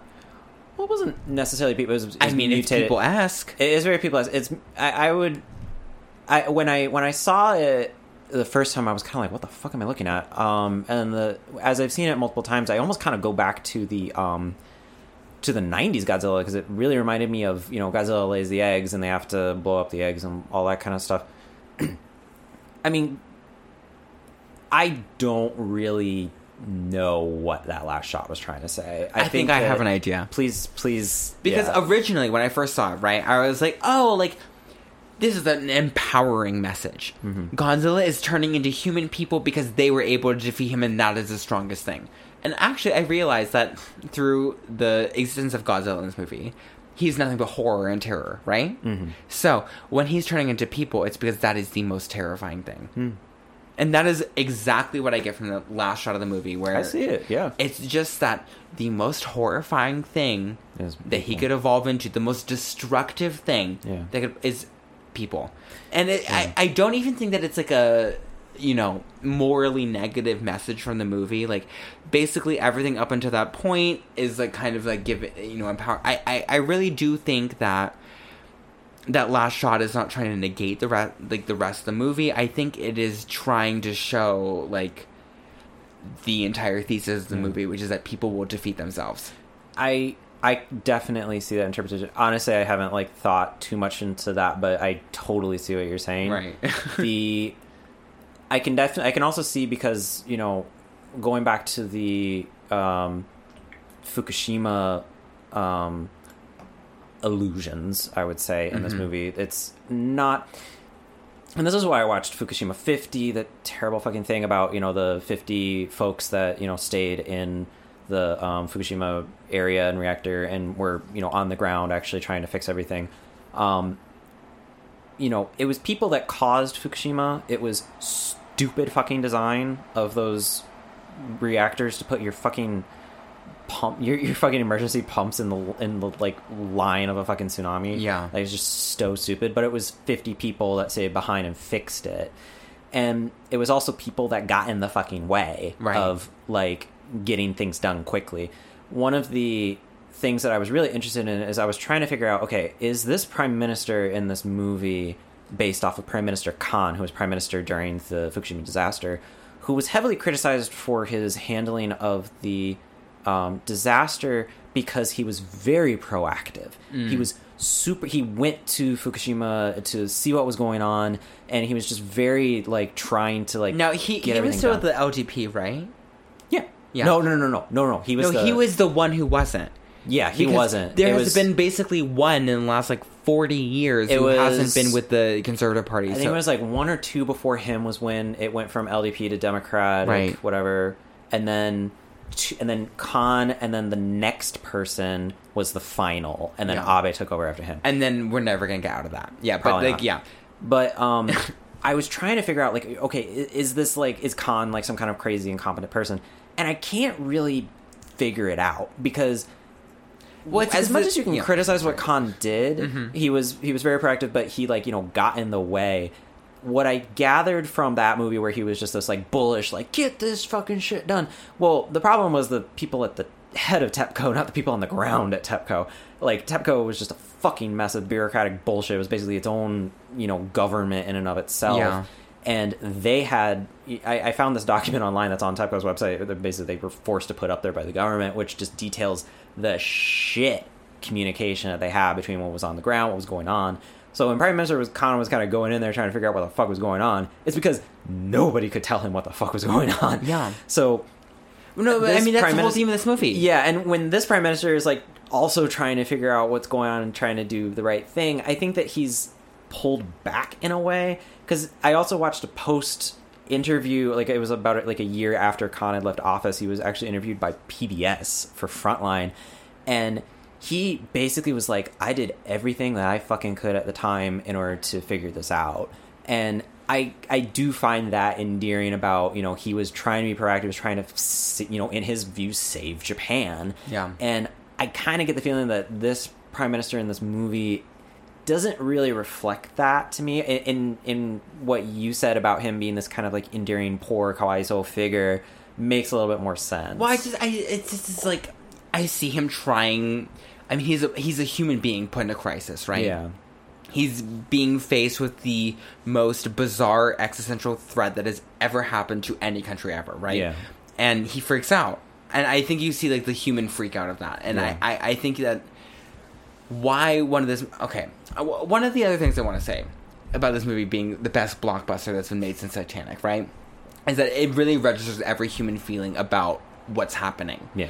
You can't watch this movie unless you're, like, weird, which is, most people, honestly. Yeah. You can't watch this movie without being weird and, like, not see, like, the drastic destruction and complete trauma of, like, what's going on. Yeah. Like, and it's registered, like, through the absurdity of the first form of Godzilla. Like, you see it in, like, all of, like, the really, like, close handheld shots, like, in all of these, like, people's apartments and at shrines and at train stations and, bus fucking stops. It's like, you see all of it so clearly, So it's like, when you kind of, like, see every bit of that, and then you also see the Prime Minister's perspective, where, like, is he doing a good job? He's people too. No, he's not. He's fucking up. Like, he makes wrong choice after wrong choice several times in the movie. Mm-hmm. But you can also see in his performance that he is trying, I think it's a really beautiful performance for doing that. And so what we have to do now, we've seen the movie, we have seen Japan approach disaster now, both firsthand. We didn't see Fukushima. We didn't see any of this. We haven't seen any earthquake. We've never seen any war. Mm-hmm. We've only seen COVID. Yeah. And we got fucking failed. Yeah. We got the first cabinet of Shin Godzilla, but endlessly. And there has been an administration change in the middle of this. Nothing changes. Yeah. So, Shin Godzilla has a really optimistic theme, which is that there will always be people who will push against the mainstream and try to be transgressive and do things for their own personal point of view. Yeah. It's not true.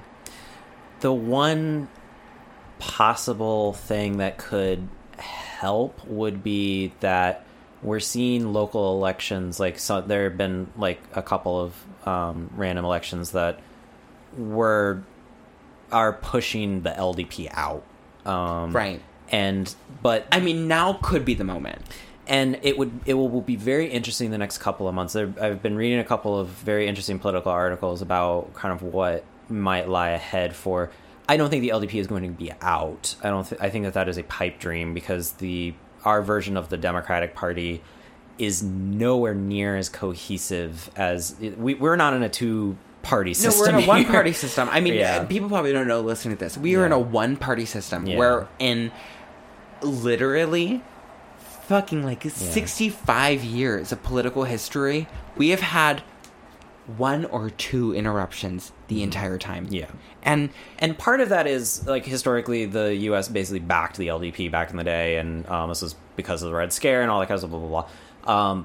But I mean, it gets too deep to talk about. Yeah, you know, and so because I mean, most of the country was aligned with communist activists in the late 60s. During that time, the country was really for it.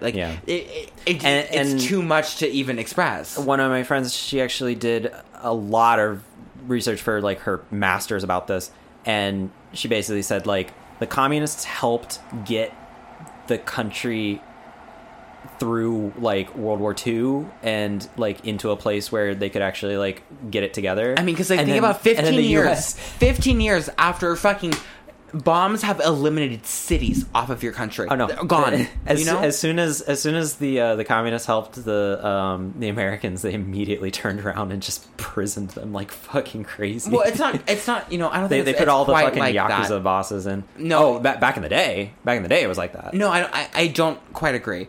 I think that what happened was that leftism died by itself, because I think that a lot of qualities... Oh, the grassroots definitely died very quickly. Well, I'm talking the top people. Oh, well, the top people doesn't matter to me anyway, any point of history. All right.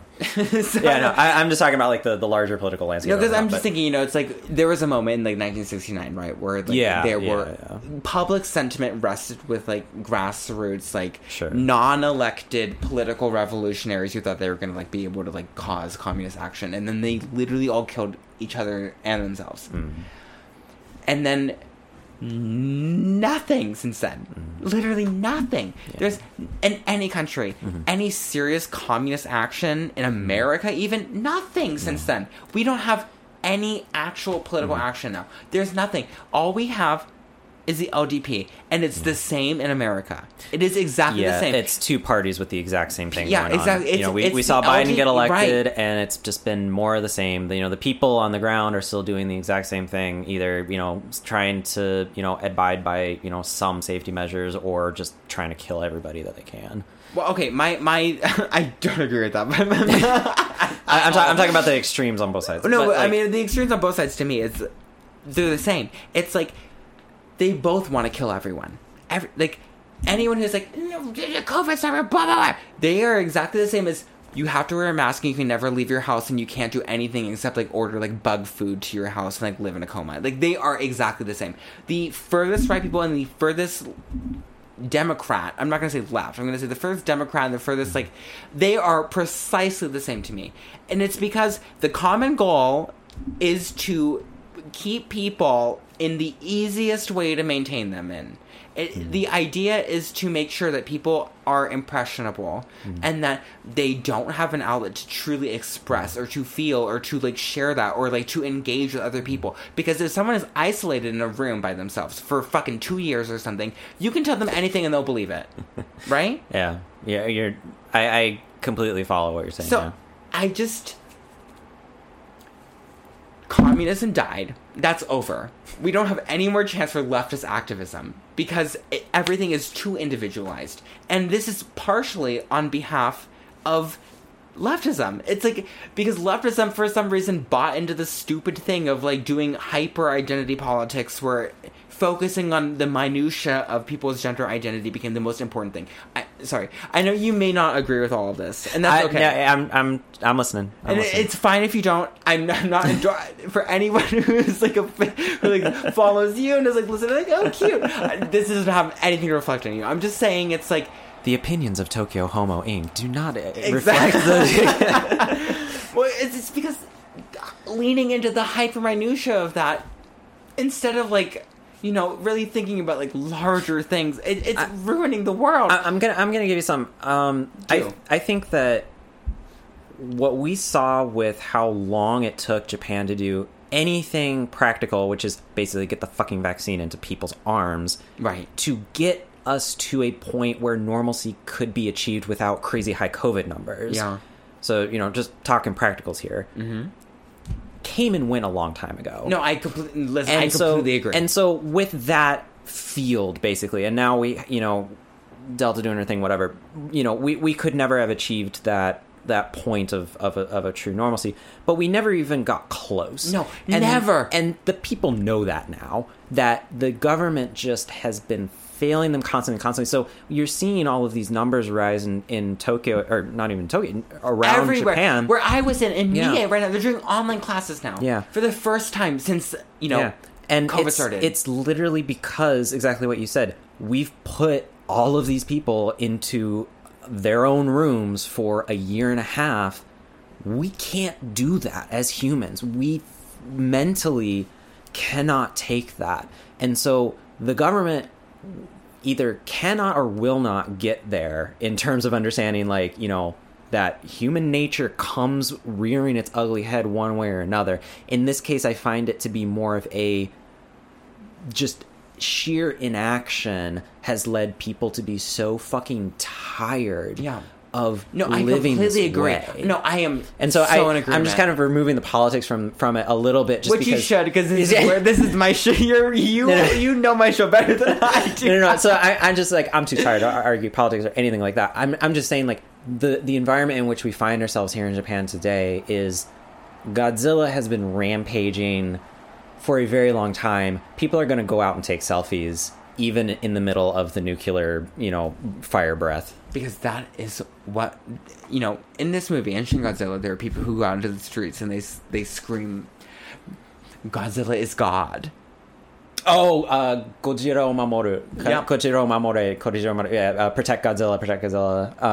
And in front of that was such an interesting, kind of tidbit scene where it was it's so short. Because it doesn't matter the rest of the plot of the movie, because it's just showing that it's annoying to the people who are trying to fix it. Yeah. Which is another, beautiful little nationalist point to this movie. But it's COVID is God. Because this is what people rally behind. Mm-hmm. This is what people have to do to serve their identity, and it's I'm stressed because I want to be a human being in the traditional sense and not in the COVID sense. Yeah. And we spent fucking 45 minutes going through what we both had to share together. Yeah. And at the end of the day, it doesn't really matter what our experiences are, because it's all dictated by someone fucking else. Honest to God, and that's the whole point of this movie too. I almost was can we do remote today, just because it's I'm seeing all the numbers coming up and stuff, and I'm just kind of oh God, I feel like I shouldn't go out and see people in person, that kind of thing. But I was you know what? No, I really want to come do this podcast in person. I want to see another human being. Yeah. I want to talk about something interesting, engaging, because I know that, okay, I'm vaccinated. If I get Delta from this, honest to God, I did everything I could. I did one bad thing. What can I do? I needed this interaction today. Who is telling you to feel that way? Everything. The logic of the pandemic, of what we've been... Who tells you the logic of the pandemic? No, just the science of it. You shouldn't be in a room with somebody. Who tells you the science? Whatever. Who instructs the science to you? You're not a scientist. I'm not going to go that far. I'm serious. Who tells you this stuff? Fauci and just common logic. I trust the Japanese medical society more than I do the government. No, ma'am. Have you ever had a fucking dentist appointment here? I don't trust them. You got to find good ones. That's the thing. It's while you can't get. You can't even see a doctor in America. Here, you got to find the good doctor. Well, listen, I don't trust fucking Fauci for shit because of what he did to gay people. I give him... He fucked us. Royally. So... I put more blame on Reagan and Nancy than I do anything else. Nancy Reagan had nothing to do with that. She's a cunt. Fuck her. No, she's a cunt. You know what? I am also glad she's dead, because she was a... I'm glad both of them are dead. I'm sick of pretending that, we can't be glad that people are dead. Fuck a lot of people. No, listen. I don't like the Reagans. I have to explain myself for the lots of conservatives. I think Nancy Reagan is the biggest royalist fucking cunt in the world. Not because she didn't do enough AIDS activism, but because of what she did to Rock Hudson. She is evil for that. I think she's horrible for that. Ronald Reagan, awful president, did a shit job, terrible with AIDS. For sure. But I'm just saying, everyone is the same. No one since them has treated anything else any differently. Yeah, I think that maybe there would have been a more half-hearted response in support of helping with AIDS earlier if there was a bleeding heart in office, but well, I mean, because you have to think about the opposite side of the aisle, the Democrats, Clinton, even and Hillary. Clinton, they had to, evolve their politics like halfway through their fucking presidencies, and it's just like, this is why Shin Godzilla is correct. Okay, electoral politics are not real. Like they don't do shit for you. Nobody wants anything good for you. This movie is a fiction and a fantasy because there is no one in any office in Japan, America, any part of this world who wants to do you as a human any good. But Bernie Sanders and AOC. No, Bernie. Oh my God, not AOC. Not. I love watching her evolve into a politician. It's really fun. This is the only way to watch politics is like to watch it as if it's Shin Godzilla. Like, just watch it as a fucking movie. Because like AOC is a hilarious Tennessee Williams character. She is going for the Blanche Dubois. Yeah. Really. Honestly, God, I don't even know anything about her. I'm just give up on American politics. I haven't tried to pay attention. I don't read I'm so any sorry. of that shit. I'm just I'm watching Biden kind of fumble with the Taliban thing. I'm just kind of like, okay. Okay. Afghanistan, that's not real. Let's talk about that. I can't. For the love of God, no. I literally cannot be bothered to give an opinion about that. What am I supposed to do? And okay, I'm so tired. There's too many things here. I don't live there. Think about how literally everybody The Guardian, the New York Times, everything. They immediately switched off of COVID conversation to report massively about the Taliban. And I think that's another symptom of everyone's just tired. Everyone's tired. I have to scroll down on the Guardian in order to find any kind of COVID coverage. It's do you know how difficult it is to find out how many people got infected with COVID in Tokyo today? It took me 2 minutes. It's surprisingly easy if you have a TV. That is a weird thing about Japan, is that I was going to a clinic. I was going to, because I check NHK's numbers thing religiously because I'm a faggot, but basically, but I was shocked because I went to a clinic a couple weeks ago, and I was able to see the numbers immediately at 6, and I was like, what? I usually have to wait until 8 until all of these are up. And it was just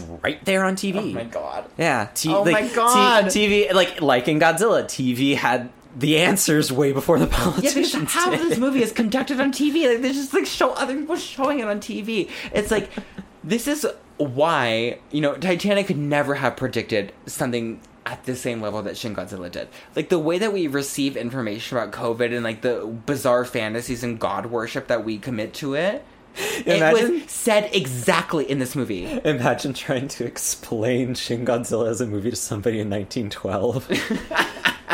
But you know what? It basically is like that. Because do you know how many people whine on the internet about how Shin Godzilla doesn't have enough fight scenes or enough oh my God, those people need to suck a dick. Those people need to you know what, you said earlier, right, that we need to get past not wanting people to die. I want people who don't like Shin Godzilla to die. I'm not kidding. Literally, Wendy Williams, death to them. To all of them. Death to them. Get in the helicopter. I do not understand how people close their hearts to this movie. It's it's a political thriller. It is. Enjoy it. No, it's good. Watch the movie. You don't have to have some thrilling moment with every line of dialogue with this movie, because it is building to the extreme moments. The intense moments, the few moments that you get of intensity with Godzilla are built. Exactly, it's earned. It's built up. Yeah, you spend literally 45 minutes understanding the exact minutia of how Godzilla works, so that when it actually happens, it is especially horrifying. Yeah. So do not ever, if literally any person says this to me, Shin Godzilla is boring, I will kill you on the spot. I will shoot you. Shin Ultraman.